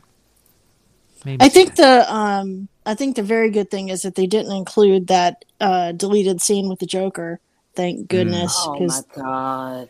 I haven't seen that scene yet, so yeah, it's bad. I mean, it's just the physical look of the Joker that they did was just not good. Yeah, and I like worse than the Leto. Actor.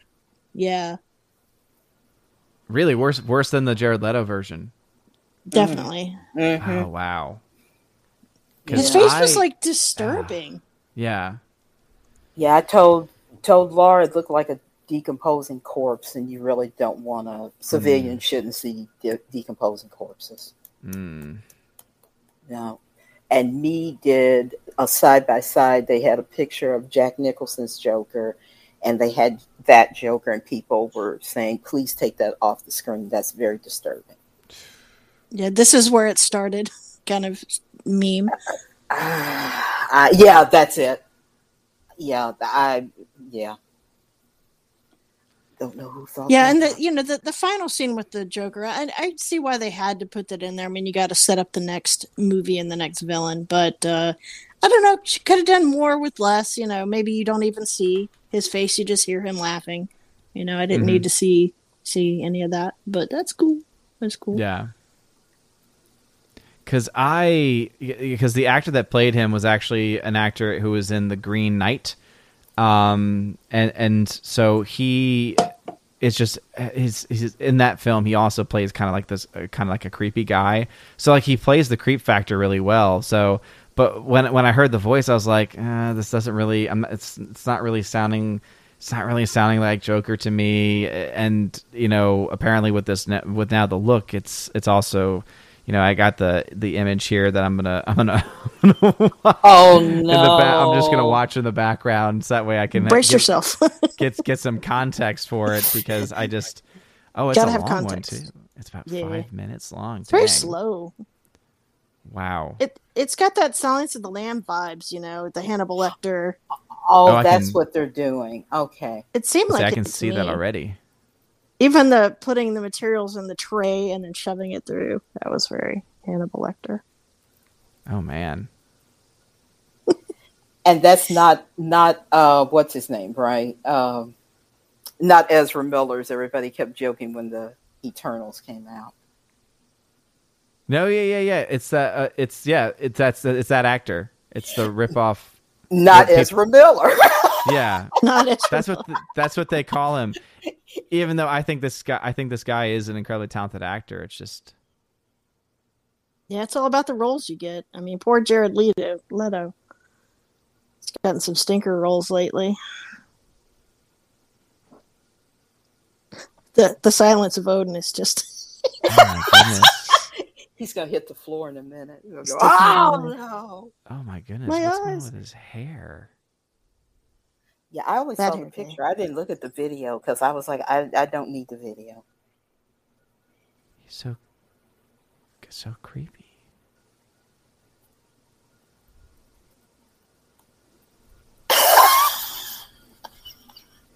I'm just watching Odin's face.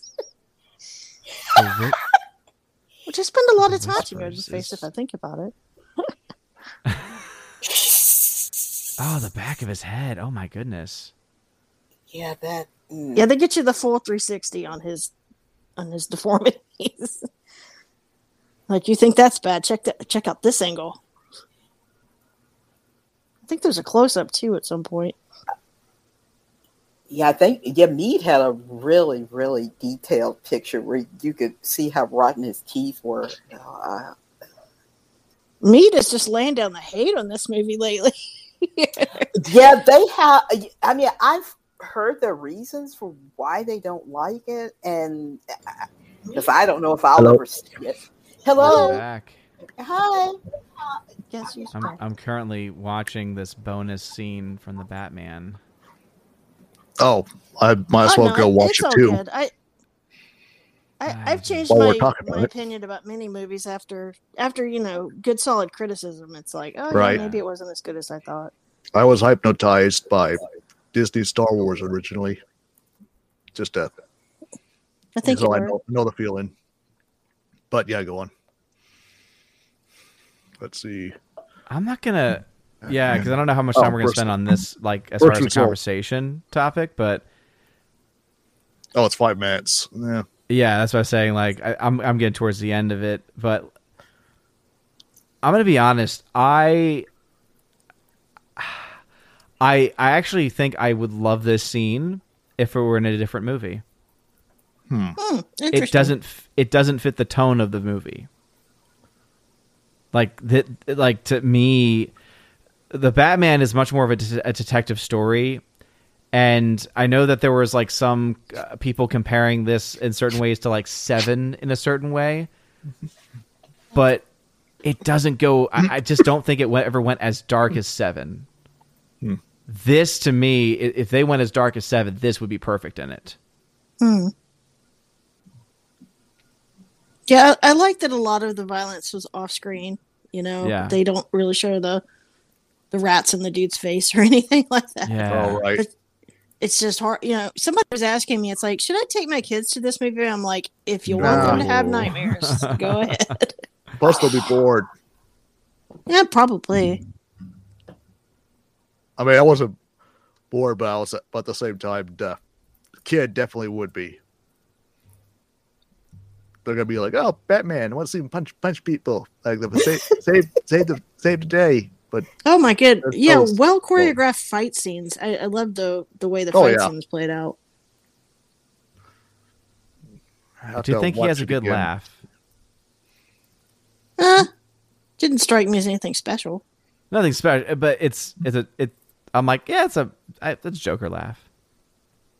It must be hard to do Joker at this point. Jeez. Yeah, so his many great teeth. examples. How many Jokers we got now? Let's see, Tina. We got his the mouth. old school Batman Joker. We got Cesar Yes. Romero, Jack Nicholson, Joaquin goodness. Phoenix. Joaquin Phoenix, As disturbed as I was by that, Heath Ledger. Mhm. I can't go with Jared Leto. I'm sorry, that he freaks me out as an actor. I guess you count the animated Jokers we've had. Mark Oh Hamill. yeah, Mark Hamill. So many Jokers. Oh my gosh. And there's also been, even then, there's been lots of other animated Jokers, but he's always the first to come up. Because he's Mark Hamill. Right. Yeah, I will say, as disturbed as I am by that clip, I actually like it because it's like good, kind of creepy. It just doesn't fit the movie, so I totally understand why they cut it out. I don't think that would have. I don't think that would have fit in with the film as they were planning for it to be. So I think it was a good choice for them to cut it out. I understand why they cut it out, but I actually kind of like that. I don't know. I like that more grounded and I don't know, serial killer matched up a lot. So Laura, what say you? Yeah, when they have deleted scenes, there's usually a reason, because of pace or it just doesn't fit into the movie that they had. But yeah, I think they're going to use that going forward. I don't know if that guy will stay as Joker, but it would be interesting. Yeah. Again, I think I've seen him in other things. I do think he's a talented actor. And I think that's the kind of performance for me where it's like, I'd be interested in seeing like an actual, but to me, if they're, I think the plan was for them to do a trilogy with Robert Pattinson's Batman. If he's the main villain in the next one, I would love, I think if this one's more of like that detective style, if they could keep a detective, but also if they could do the next one almost as a horror film, that character would be perfect. If they could do a horror detective story, Batman, I think that actually would be perfect personally. But that's just my own thought. I think the main problem I always had with The Dark Knight was I never liked what's the character's name? Is it Two-Face? Harvey Dent. Harvey Dent. Harvey Dent. Yeah, I never liked the development of his character. I felt like it was too just quick. hurried. It was too quick. Rushed. Yeah. If they had just kept the Joker in that movie and not tried to get the second villain in there, I think it would have been a much better movie. Because he becomes Two-Face very quickly, and then he dies. And so I think had it been he becomes Two-Face and then he quote dies, but then when they go down like to look at him like he's gone, I think that when you're like, okay, we're gonna get more of this, we'll get more development, so we can kind of forgive this because this is just leading to this one endpoint. But when they're like, no, he's gone too, it's like again, I understand that the mindset of Nolan as the writer is, but this was the Joker's plan all along, right? To take the White Knight of Gotham and destroy him, and it's his death that is the ultimate destruction, right? There's no redemption after that. So I think that was their justification for it, but it brings you back again to that question: what could they have done had Heath Ledger not tragically passed? Right. True. But. Laura, any other things that you watched? Obviously, unless there was other things too that you wanted to talk about and break down with the Batman, because obviously there's a lot to unpack with it. No, there's been so much analysis. I don't know if I have anything in addition to add. It's for me, if a movie makes me feel something, I mean, I'm not typically, which is why I didn't do good as a paralegal. I'm far too emotional and not very analytical.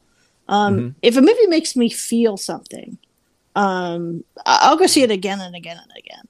And it was just kind of that emo vibe, that dark gothic. And the scene that I love the most is when Alfred and him are meeting in kind of like their office tower, and the setting all around it, all the woodwork is just so beautiful and gothic, and that kind of a vibe is what kind of drew me to the movie. So I understand there are all kinds of movies and TV shows that I like that other people have flaws with, but it's like, hey, I enjoyed it. So I still stand by my B+.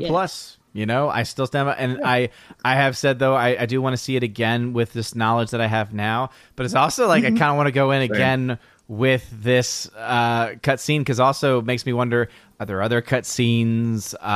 You know, what would those cutscenes have, you know, either added or detracted, or tonally, if that would have impacted? Like, I don't think there's going to be a Matt Reeves cut, because the film was already like close to 3 hours, and so I don't know what they could have possibly cut. But he said they've cut like an hour. He did. Oh wow, an hour or two. So I okay, whatever. If it's stuff like that, and it changes the tone to be more of a horror film, I would actually be down for that, to be honest. That's just my own take. Yeah, hopefully we'll get a director's cut of some kind. That'd be fantastic. Yeah, especially if there's an hour's worth and it's something similar. Another 30 minutes. I tell you what, that was the best Batmobile introduction you could ever have. I mean, people in my theater were freaking out. Yeah. It was like, Same here. Yeah, same, right? It was opening night, so especially, or it was the preview screening for investors and for AMC investors. And yeah, it was the same thing. People were like, yeah. But then also that scene, like the whole chase scene was great too. Like, so there was so much with that, like the introduction of the Batmobile, the chase scene itself, which was a great mix of live action, a great mix of CG. And, I wonder how much of that was practical. Yeah, I mean, there was definitely were things that were no question. I think it was the trucks. That's a question. I think the trucks were the one element that was CG as far as like the big elements. But yeah, I mean, when they did that car flip, and Colin Farrell was inside. You know, obviously they must have had he was not inside an actual car flipping. He was inside of some, you know. But the fact that they did that, like, that was so cool. That was like, I was like, oh, I love when actors are actually in their stunts, and him like going through, obviously being put upside down and everything was great. It's awesome. I love the music during the car scene. It's like all drums and stuff. Because I think Battlestar Galactica, the newer one, they did that during their when the Vipers are doing dogfights. It's just all drums in the background. It's very cool, like that. Mm-hmm. Oh yeah, the score absolutely. was fantastic. And sometimes they just use like the same three or four songs or melodies over and over again. They just changed them up a little bit, so that was cool. Yeah. Well, it's a theme, and I like that there is a consistent theme throughout the film, because some composers can get really kind of get crazy, let's get nuts and just go through and have like have great iconic scores and iconic this is for this character and this is for this character. But it is also nice when there is like a thread that you hear throughout a score. Like that to me is also a really good sign of a great score, and I think that this one has it for sure. And I really hope I know it doesn't fit the actual story of Robin, but I was kind of hoping they were setting up that little kid that he saved to be Robin, but I know that's not how in the comics the character comes about. But plus the age difference that's kind of off the table at this point.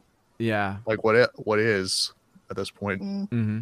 That's true. Well, a good amount is, but I don't think it'll be that kid. I think that, and I think it was because to me, and this is kind of weird, but the actor came across as a green actor, so someone who probably didn't have a lot of credits. So I think the purpose of that kid was for us to get the first glimpse of him looking at this kid, seeing someone who is now in the same position that he is in, or that as far as like familial position that he is in, as having that orphan connection. And I think that it's that kid's inspiration that's going to lead to, in the future, I would not be surprised if a Robin comes around. It's just going to be someone different. But I think this is the spark that's going to lead to the introduction of a Robin, because of this connection that's been opened up because of this kid. Yeah. Actually, that kind of goes back to what you hear Gary mention this a lot, but I'm glad this movie wasn't Batman Begins again, but at the same time, we kind of really want to see a fully established Batman in his prime, complete with all his tech, Batcave, Bat Family, a Robin, and a full Rose Gallery already established. Mm-hmm. And Bat Family. you would think, like Batgirl, various Robins, so forth, Nightwing, Mm-hmm. and just why not? We could have it as a movie or a show. It'd be the biggest thing ever, but it's all right. But yeah, it'll be interesting to see what they do with the two. I think there's 2 HBO Max series that they have contractually connected with this movie, so it'll be interesting to see how that plays out. Mm-hmm. Anything else, Laura, that you want to talk about? Any other movies? Call it Bat Family.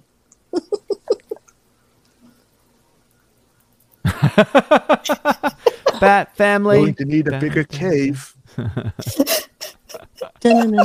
Oh, Batman and Robin. Again, another film you watched for the lulz. Actually, I tried that without it. Was kind of bored. I'll have to watch it again for the lulz, but I actually watched Batman Forever for the first time, and I thought I would hate that one, but actually had a lot of fun with it. I love the cheesiness of that film. Like Batman and Robin's just bad. Batman Forever, it's not a good film, but it's like one of those, like, it's a quirky film where you're like, okay, I can experience this once. And then they took Batman and Robin and decided to run with it like 1,000. Yes. Whoa, puppies! Puppy! That's why my favorite scene to this day is still the, oh no, it's boiling acid in the very beginning. I love it. It's my favorite. Gotta love the cheese. The cheese. I don't know what that was about. She just all of a sudden just started barking. You know, sometimes dogs, okay, I guess we're good. They hear things that we can't hear. Make sure we're not having an earthquake or something. Oh, I sure hope not. That would be... Oh, something's happening. Uh-oh.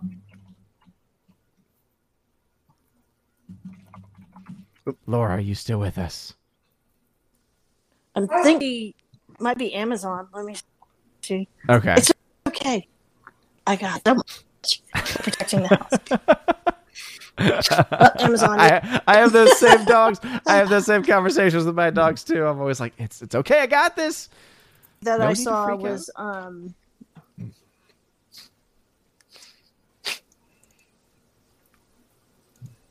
What was that? okay. I think we're good. Everything's safe. Oh, my connection is safe? just horrible. Is it hidden? Is it safe? I think so.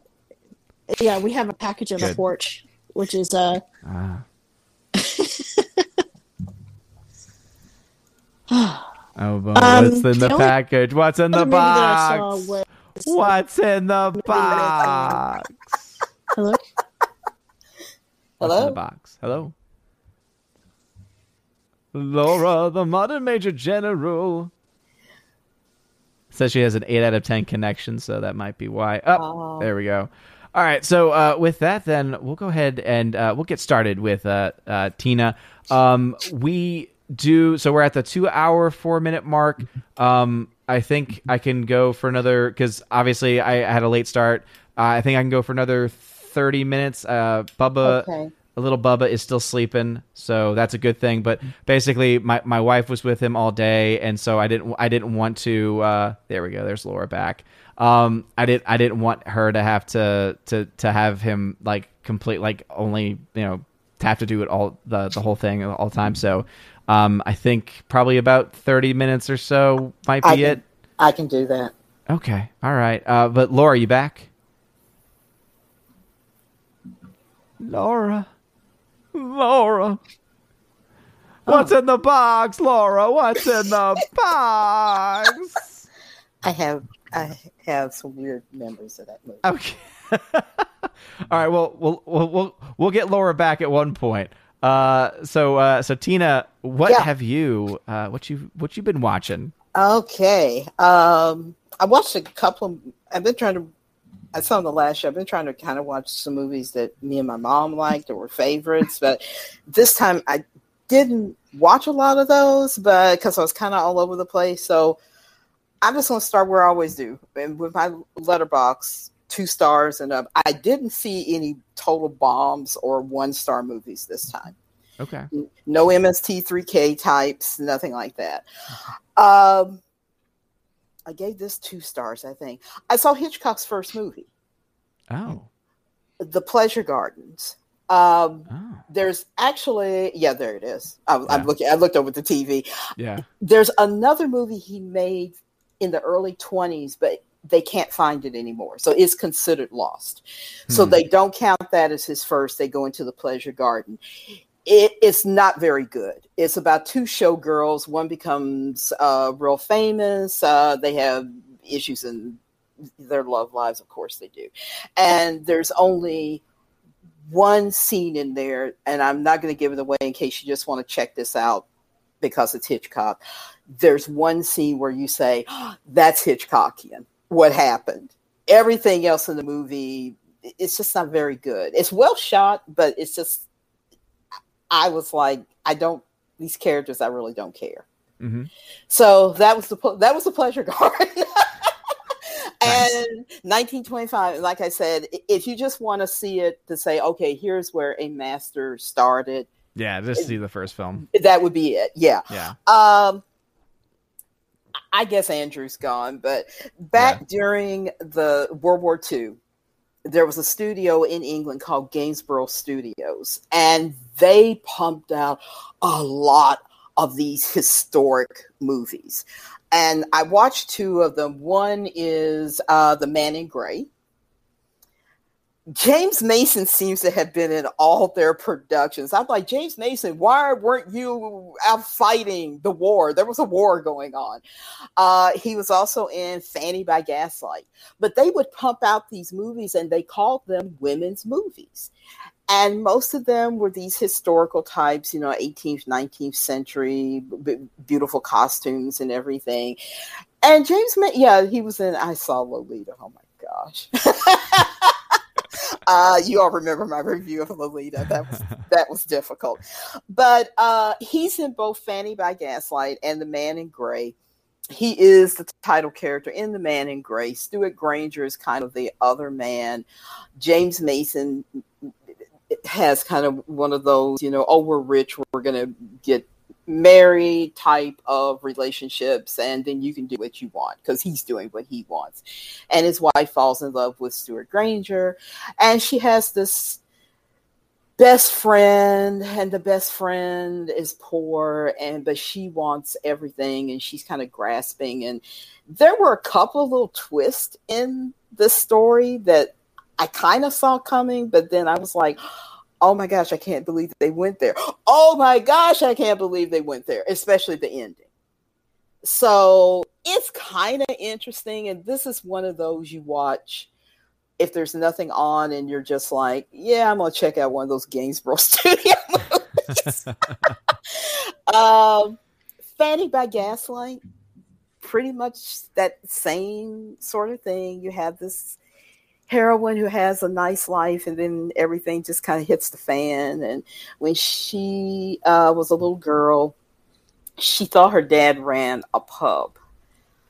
Not exactly. When she comes back from school, and it's pretty much the same people in all of these. Phyllis Calvert, she was in Man in Gray. James Mason, Stuart Granger said he hated this movie. He said he just thought his character was very flat. He didn't care for his character, and he just did it, because it was a job. But Fanny, they send her away to school because her parents are like, we don't want her to find out. And it's like this man comes to her 12th birthday party, I think it is. And I said, I'll bet you anything that's her real father. I was right. And that's not really a spoiler. You pretty much, you see him and the woman kind of eyeing each other. And you're like, yeah, I know what's going on here. So Fanny finds out that the man she thinks is her father actually runs a brothel. And he gets killed trying to throw James Mason out, because James Mason, he's pretty much playing the Man in Gray again. It's like, I'll kill you. I'll duel you. I'll push you in front of this coach that's coming.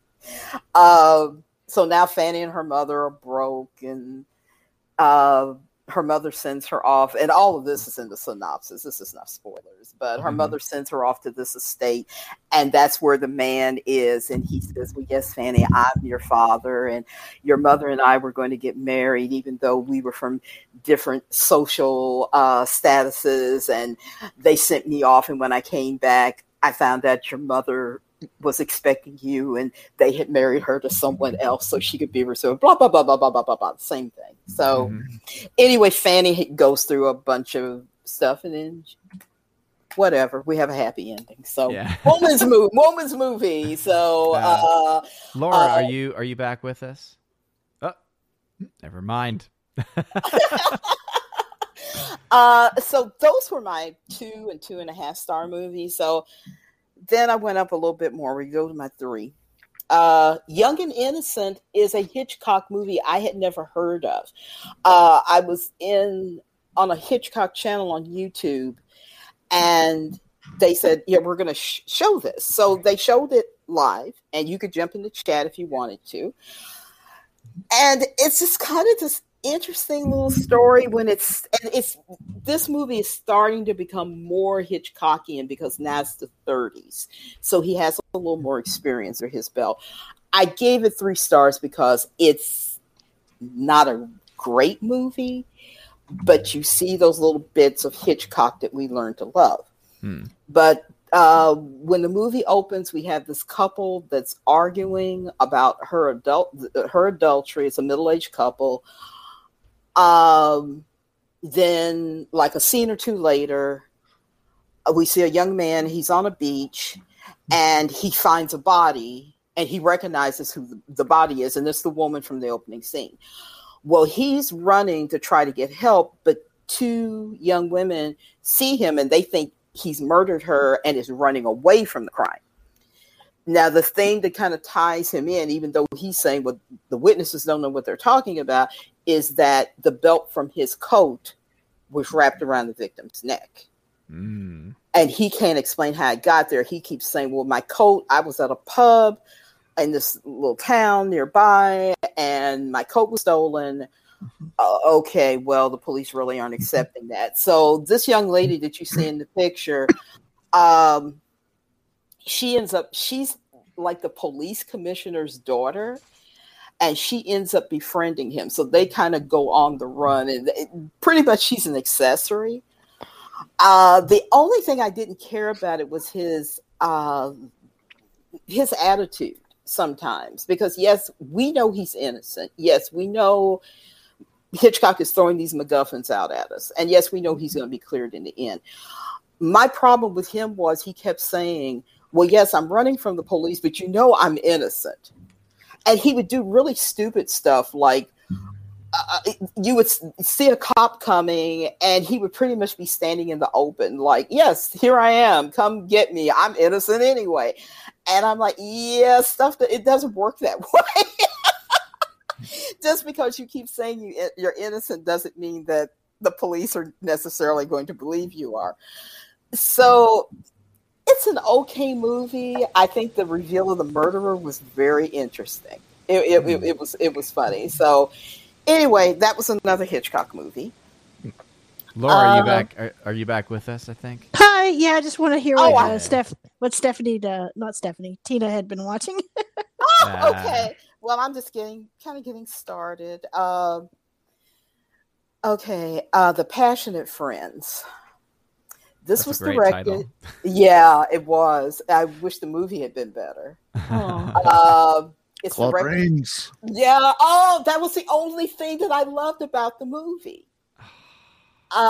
It's directed by David Lean. Bridge on the River Kwai. Lawrence of Arabia. That's his wife. Ann Todd's very beautiful. She's that cool blonde, like Grace Kelly. I read not the book it's based on, but the synopsis of the book it's based on, and I'll just say the movie is a whole lot better than what the book sounds.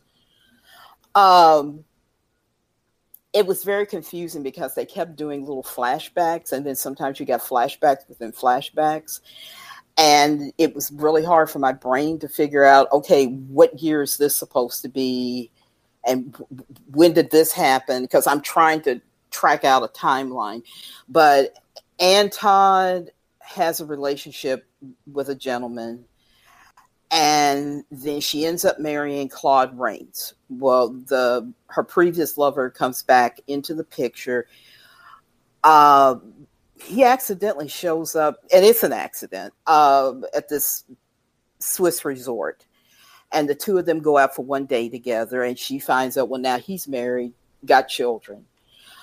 And Claude Rains sees them together and, of course, assumes that they've taken up their affair again. And we kind of go from there. And I have a feeling, I'm not going to give away the ending, but I have a feeling the ending was going to be different to what we end up getting. It was just, sometimes I guess studios might step in and say, yeah, we just came off a war. I don't know if people want to see this. So I have a feeling they might have made David Lean change the ending, but I'm not sure. When I read the synopsis of the novel, it pretty much ended the way I thought it was going to end, if that makes sense. So that was A Passionate Friends. It's a good looking movie, but other than that, that's another one of those, nothing's on, I'll check out this David Lean movie. I check out this Letterboxd site. I'm sorry. Yeah, the Letterboxd. I've just never used this Letterboxd site. Yeah, it's great. It's great because that way I can record my movies and whether I've seen them before. Hey Tina, why don't you share them how many movies you've seen? That's quite impressive. Gosh, I was looking at that earlier. No. I was like, oh my goodness. And there's a whole bunch more. It was like 500 and some. That sounds about right. That's 8 pages worth. Yeah. I'll do the math as you talk about the next one. Well, thank you. I need to downgrade that review of Lincoln. I think I gave it 3.5 stars. It's 2.5 stars as if a day. Of Lincoln? Yeah, the more I thought about it, I was like, I like Daniel Day-Lewis, but I don't remember anything else about the movie. It was kind of forgettable, which is sad. I mean, because I love Lincoln as a person, and I don't know, and I love Daniel Day-Lewis, but anyway. 506. I've seen much more than that in my life. As far as the Letterboxd, though, 506. Yeah. That was impressive. That is impressive. But Eyes in the Night is, oh my gosh, I forgot his name. Edward. He was considered box office poison. Edward Arnold. I used to hear. Well, I listened to a lot of old radio shows. I would hear him on those, and in this movie, he plays blind. And he's a former cop. And so an old friend comes to him. She needs help with her stepdaughter who is getting in with a really bad guy. And the reason why the woman knows the guy is that she used to date him before she got married. Her husband is working on a government project that could help bring the war to a speedy end. So there's a lot of spy stuff in it. Donna Reed, she is so evil in this movie because everybody knows her from It's a Wonderful Life. And they're like, oh, that's Mary. She's so sweet. Oh, no, she's awful in this. She is just... I could never see her being evil. She wants her stepmother out of her life. She's like, oh, you don't want me to have him because you had him, and she's just yes, you. she is so nasty. But there's a lot of stuff that's going on in the house, and so Edward Arnold comes in to investigate, and he pretends to be the woman's, like, her uncle or something. He pretends to be drunk. He's got a really cool German Shepherd. who kind of saved the day at one point. And I was like, oh, I love this dog. He's like Rin Tin Tin level. He's so good. And so it's just a fun, it's not that long. Fred Zimmerman, the director, I think he did High Noon. Yeah, it's only 80 minutes. Yeah, it's short and it goes by quick. So it's another one of those, you know, hey, it's raining outside. What can I find that's free on YouTube? Boom, there you go. Yeah. So let's see, Eyes in the Night. Okay. I don't know if Steph's still here or not. I told Steph I looked at I looked at a Joan Crawford movie called Autumn Leaves. I had never seen it before. Go Below the Pleasure Garden. Ooh, I saw Laura. I saw Laura movie. Oh, I love that movie. That's gonna be that. I've got my two last ones, but it's an interesting movie. She's middle-aged, unmarried. Her dad kind of needed her, so the one man that she was seeing, they kind of broke up. When her father died, she's just kind of on her own, and so she runs a typing service. And she has like a little bungalow. It's in Los Angeles. And people bring, you know, stuff that they need typed. And so she takes care of it. And one of her clients gives her 2 tickets to a concert because he can't use them. And so she goes on her own, and then she ends up at a little diner to get a bite before she heads home. And Cliff Robertson kind of is like, well, the place is packed. Do you mind if I share your table? And she's kind of hesitant at first, but then she's like, yeah, sure. They start talking, really connect. The big problem is Cliff Robertson is much younger than her. And she keeps sending him away, but he keeps coming back because he's like, no, I really care about you. I don't care about our age differences. I really care about you. And so they end up getting married, but the problem is little things keep slipping out. Like she'll say, I thought you said you were from Madison, Wisconsin. And he'll like, oh, no, I'm from Chicago. Where did you get Madison from? Oh, he's gaslighting her. And I'm like, oh, God, Joan, what is happening? No, you meet this nice guy and he's a psychopath. Well, we kind of find out Lauren Green is his father. Lauren Green from the original Battlestar Galactica. And, of course, Ben Cartwright from Bonanza. They find out he has terrible mental issues. And Joan Crawford, that was as devastating as when his former wife showed up at her door, played by Vera Miles. And she's like, he's been married before? And they're like, yes. And Joan is just trying her best to help him out. And there are a few little violent scenes in here, spousal abuse, but he doesn't know what he's doing. And she's got to decide, do I want to put him away somewhere or divorce him, or what am I going to do? Am I going to try to hang in there? So I've really enjoyed it. They said the critics really tore it up at the time, but Cliff Robertson enjoyed making the movie, and Joan Crawford said this was one of her personal favorite movies. And so I'm glad I looked at it. And again, this is another one of those. Oh, I want to see a Joan Crawford movie. You might want to look at this one. And it was free on YouTube. So there you go. What else did I? Young and Innocent, Passionate Friends, Eyes in the Night, Autumn Leaves, Trom Novelle. Yeah, I was looking at this one. I was like, that's a fun name. Trom Novelle means dream book. Trom Novelle is the basis for Eyes Wide Shut. Oh. Trom Novelle is the original Eyes Wide Shut.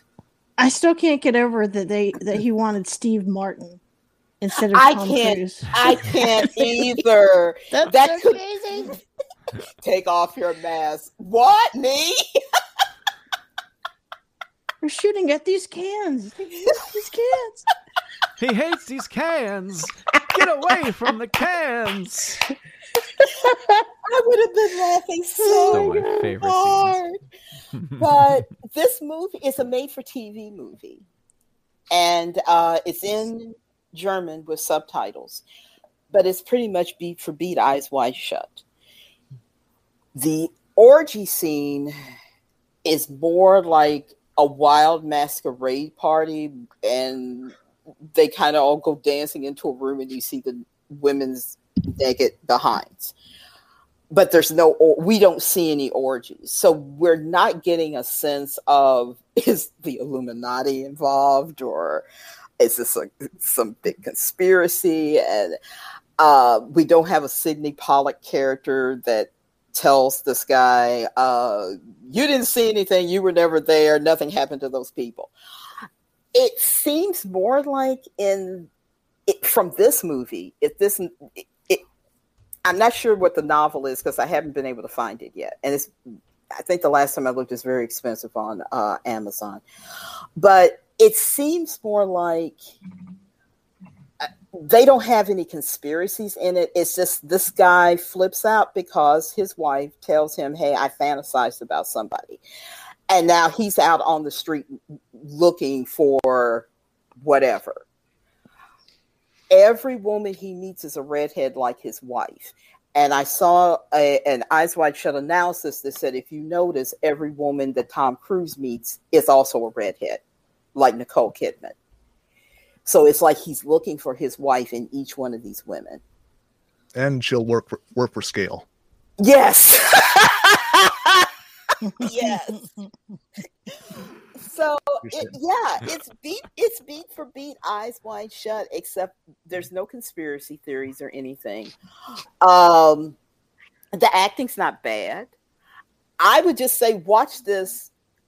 If you've ever seen Eyes Wide Shut, which I've only seen one time, I would say just look at this to look for the comparisons. One Eyes Wide Shut analyst on YouTube also said, they were talking about this movie, and they said, in this movie, the doctor is a Jew, and this is like late 19th century, early 20th century Vienna.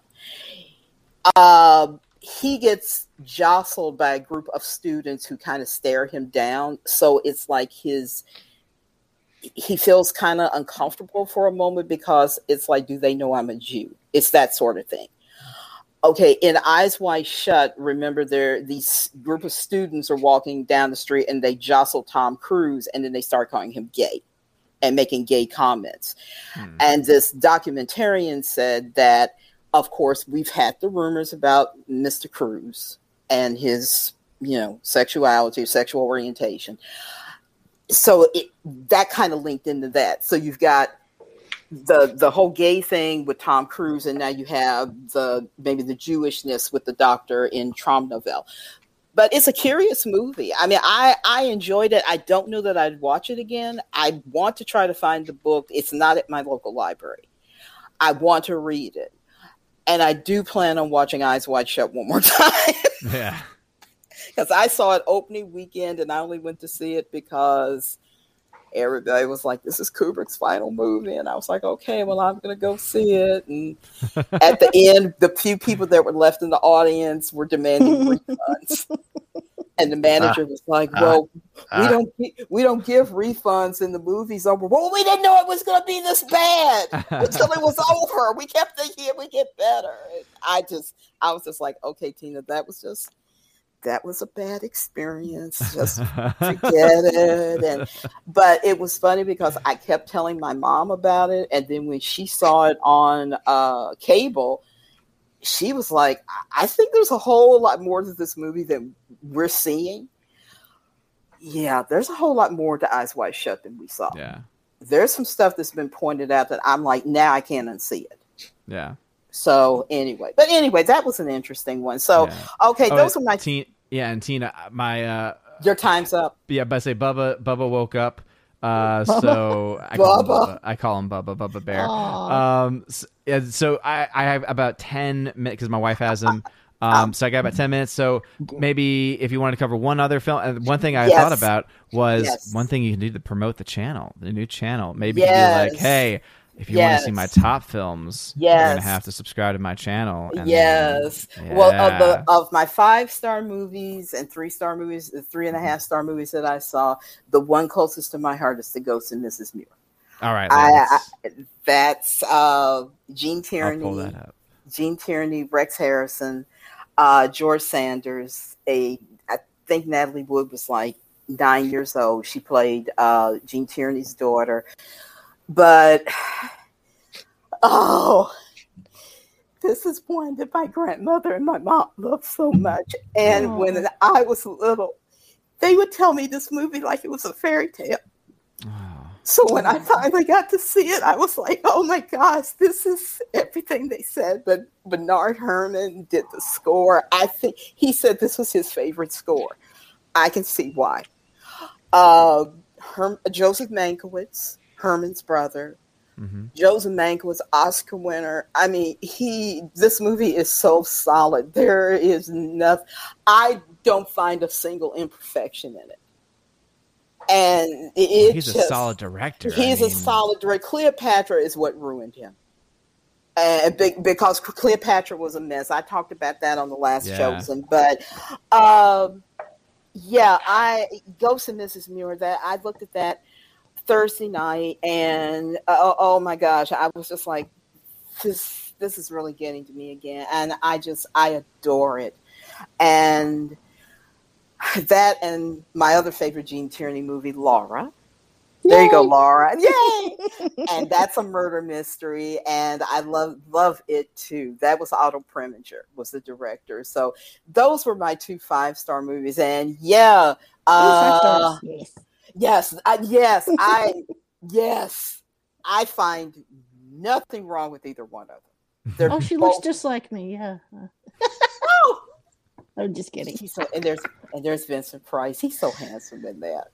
So, but anyway, that's Laura. So anyway, Nightmare Alley, Big Combo, Murder, My Sweet, The Big Sleep. Those were the other ones. And if you want to hear about those, yes, you need to subscribe to Tina. Subscribe to me and Stephanie's channel, and we're slowly getting it together. But we had so much fun last night during our test stream, and we'll do more test streams until we're ready.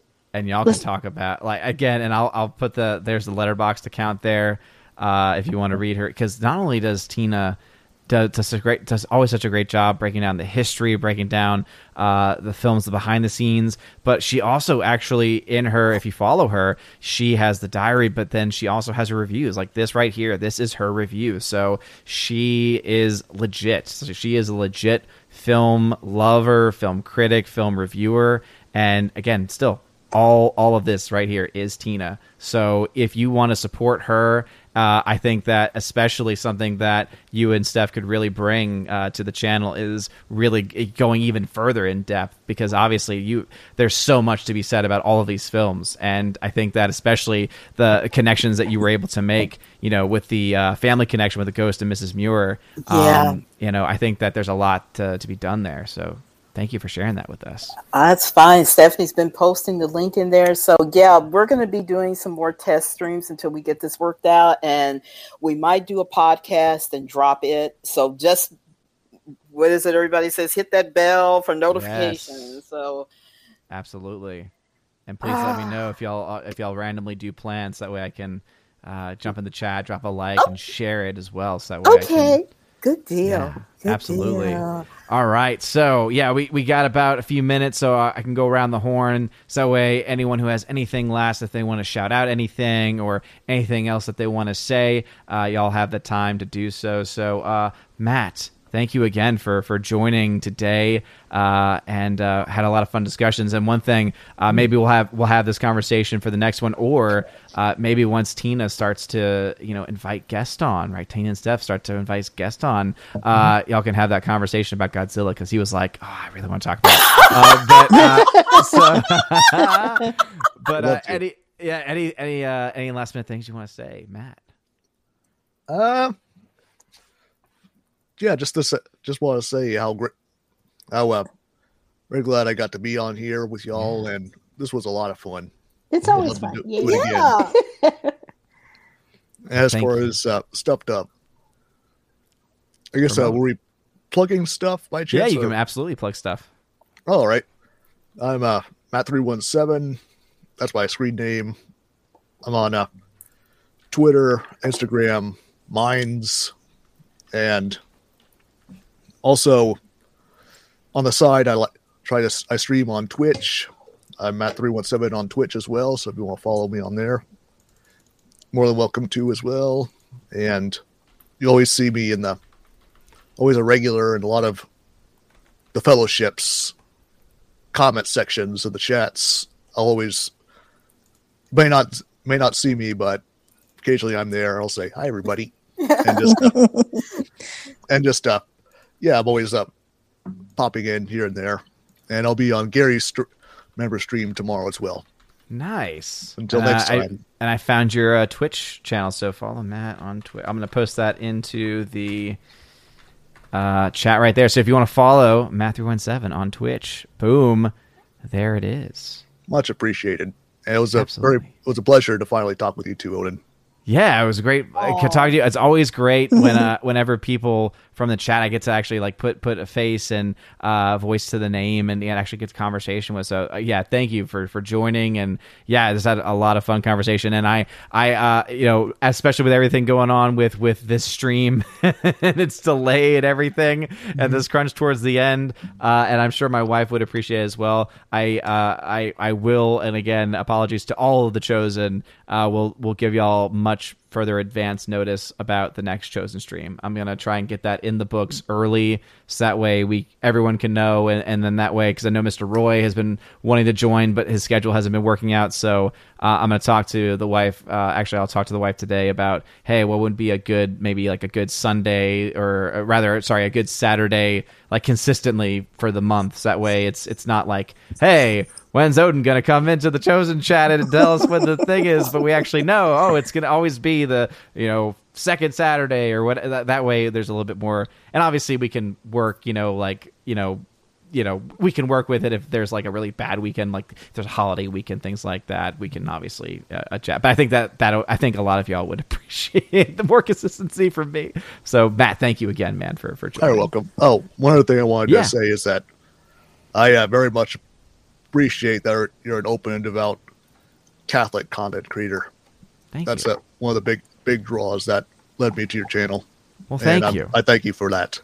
Well, thank you, man. I thank you. I really do appreciate it. And yeah, I'm glad. I always, again, that's why I love the Asgardian community, because there's like all these different pockets. There's movie fans, there's film fans, there's people that are just tired of everything in modern Hollywood, and then now there's also there's this Catholic contingency that's growing as well. Because I know like Rosie G12 is in that group, Evan S is in that group, Luca I believe is also in that group too, and so it's awesome just to see all these different groups coming together and talking. It's one of the beautiful things about Asgard is that no matter where you are, where you come from, you have a home here in Asgard. So thank you. Welcome. We also got, of course, Empress of the Universe. Anything that you want to shout out? No. Well, I'm going to shout you out. Follow her letterbox. We posted it earlier. Follow the YouTube link, which has been posted by Tina. That's going to bring you to the first stream. Make sure you subscribe, hit the bell, and support her over there. Thank you, Tina. Support us. Yes, that's right. That's right. Yeah. It's because it's singularly right now Tina's channel, but it is going to be the Tina and Steph show. It's Tina and Steph show. Yes. So check out our test stream from last night. You'll just see a great screen, but you'll hear us, and we had fun. And again, to everybody in the chat right now that showed up, thanks so much. You were great. You were a lot of support. Absolutely. And yes, seriously, thank y'all very much. Y'all are always amazing in the chat. And again, thank you, Tina, because it's amazing. Oh no, we just lost Sora. We're at the very end. So I think she's been having some connection issues, but seriously, huge shout out to Tina, because Tina especially, not only is she on the panel, not only is she just doing all these amazing things, but she's also able to still communicate with people in the chat, still have a conversation. So seriously, Tina, Empress of the Universe, always thankful for you for being one of the Valkyrie and for doing. You're welcome. Thank you. You're All right, welcome. and we still have her. I think she's still here. I swear. Yes, I swear. We got the modern Major General of the channel, Laura. Laura, anything you want to shout out? I guess the next time we have a Chosen stream, I'm just gonna have to get like a hotel room somewhere or something. Oh wow! Complete chaos. Every time I try to do a stream, everybody's like loses their mind. If you try to find Tina's channel though, use the link, because if you search YouTube for Tina BB, is that how you say her last name? Yeah. There's somebody named Tina Bieber, and she Stephanie saw that last night, and I saw it's probably some Justin Bieber freak. I was like, "What is this?" That is it, Tina Bieber. Look at that. I was like, "What is going on?" Oh my God! Stephanie was very upset when she saw there was a Tina Bieber. Oh my goodness! And if you search for it, 90% of the results are all Justin Bieber related content as well. Oh, I knew it. Oh my gosh. So yeah, if you just search the name, I'll pull it up. This is what you see. This is what you see. It's all Justin Bieber. Oh, that. I had to scroll way down. I found it because it's under your icon. Oh, so much Bieber. It's like, oh my goodness, why are there so many Justin Bieber channels? This is ridiculous. Too many Biebers. Where's Tina? Tina, where are you? What's going on? Yeah, but this is where y'all come in, because by y'all hitting subscribe on their channel and hitting the bell notification, you help it go up on the list, so that way when other people search, they don't have to do what I right. And then when oh my God. And when we go back and forth when we do streams on Stephanie's channel, then we'll start getting her subs up too. Yeah. So be a Tina believer. How do you say that? Believer. Tina believer. Tina believer. Oh my goodness. 122 subs. Pretty good, Tina. Good job. Boom. Yeah, I think it was 102. So yeah, thank you. There you go. Absolutely, absolutely. So thank you, and Laura, thank you again for joining and pushing through the technical issues. Yeah, it does not work good on my iPhone. It's working fine on my iPad. So, but okay. It just drains the battery in my iPhone. Oop! Oh, DoorDash is here. Gotta go. Okay. Perfect time. Love you guys. See you later. All right. Have a good one, Laura. Bye. So again, thank you all very much for being here today. It really does mean a lot. I'm going to go ahead and hit that March Patreon subscribe star locals shout out video. So again, shout out to Tina, Matt, Laura, and of course, as well, Rosette Allen was in the chat earlier. So shout out to her, praying for her and for her family. And anyway, thank you all. Asgardian community, y'all are always amazing. Stephanie B, shout out to you as well. Thanks for jumping in the chat. Thank you for modding as well. My other Valkyrie, the general of my Valkyries. You guys are all amazing, beautiful people. Have a wonderful rest of y'all's day, everybody. And as always, God bless. And now for a huge shout out to all of my March Patreon Subscribe Star and Locals members. Starting off first with my Patreon members, animation commentator Brandon, let's go Brandon, Brian P., Christopher Bowman, Father Christopher Miller, hail to you, Father, Father Damian Cook, Fuzz Aldrin, Garrett Searles, Hannibal Grimm, Harold Francis, Hymir Ari Hymason, Inflamed Wood, Jacob Juice, Jeff Toon, Joe Horn, Jonathan Carney, Gomer Kyle 79, Laura the Modern Major General Story, Mike Jackson, Mad Mitch Dunaway, Mondo Spieler, Mr. Peabody, On to June, Orange Chat Reviews, Out of Step with Reality, Rosetta Allen, Stan Andrian, Miss Martin Muses, Theodore Bendon, Tina Bojan, and of course Tina B, the Empress of the Universe. Also, a shout out to my Subscribestar members, starting off with Trent Johnson, Matt317, UAB Mad Dog, Mike Jackson, Storm Tracker, The R, Nosferatu Gatsu, Stan 4, John B,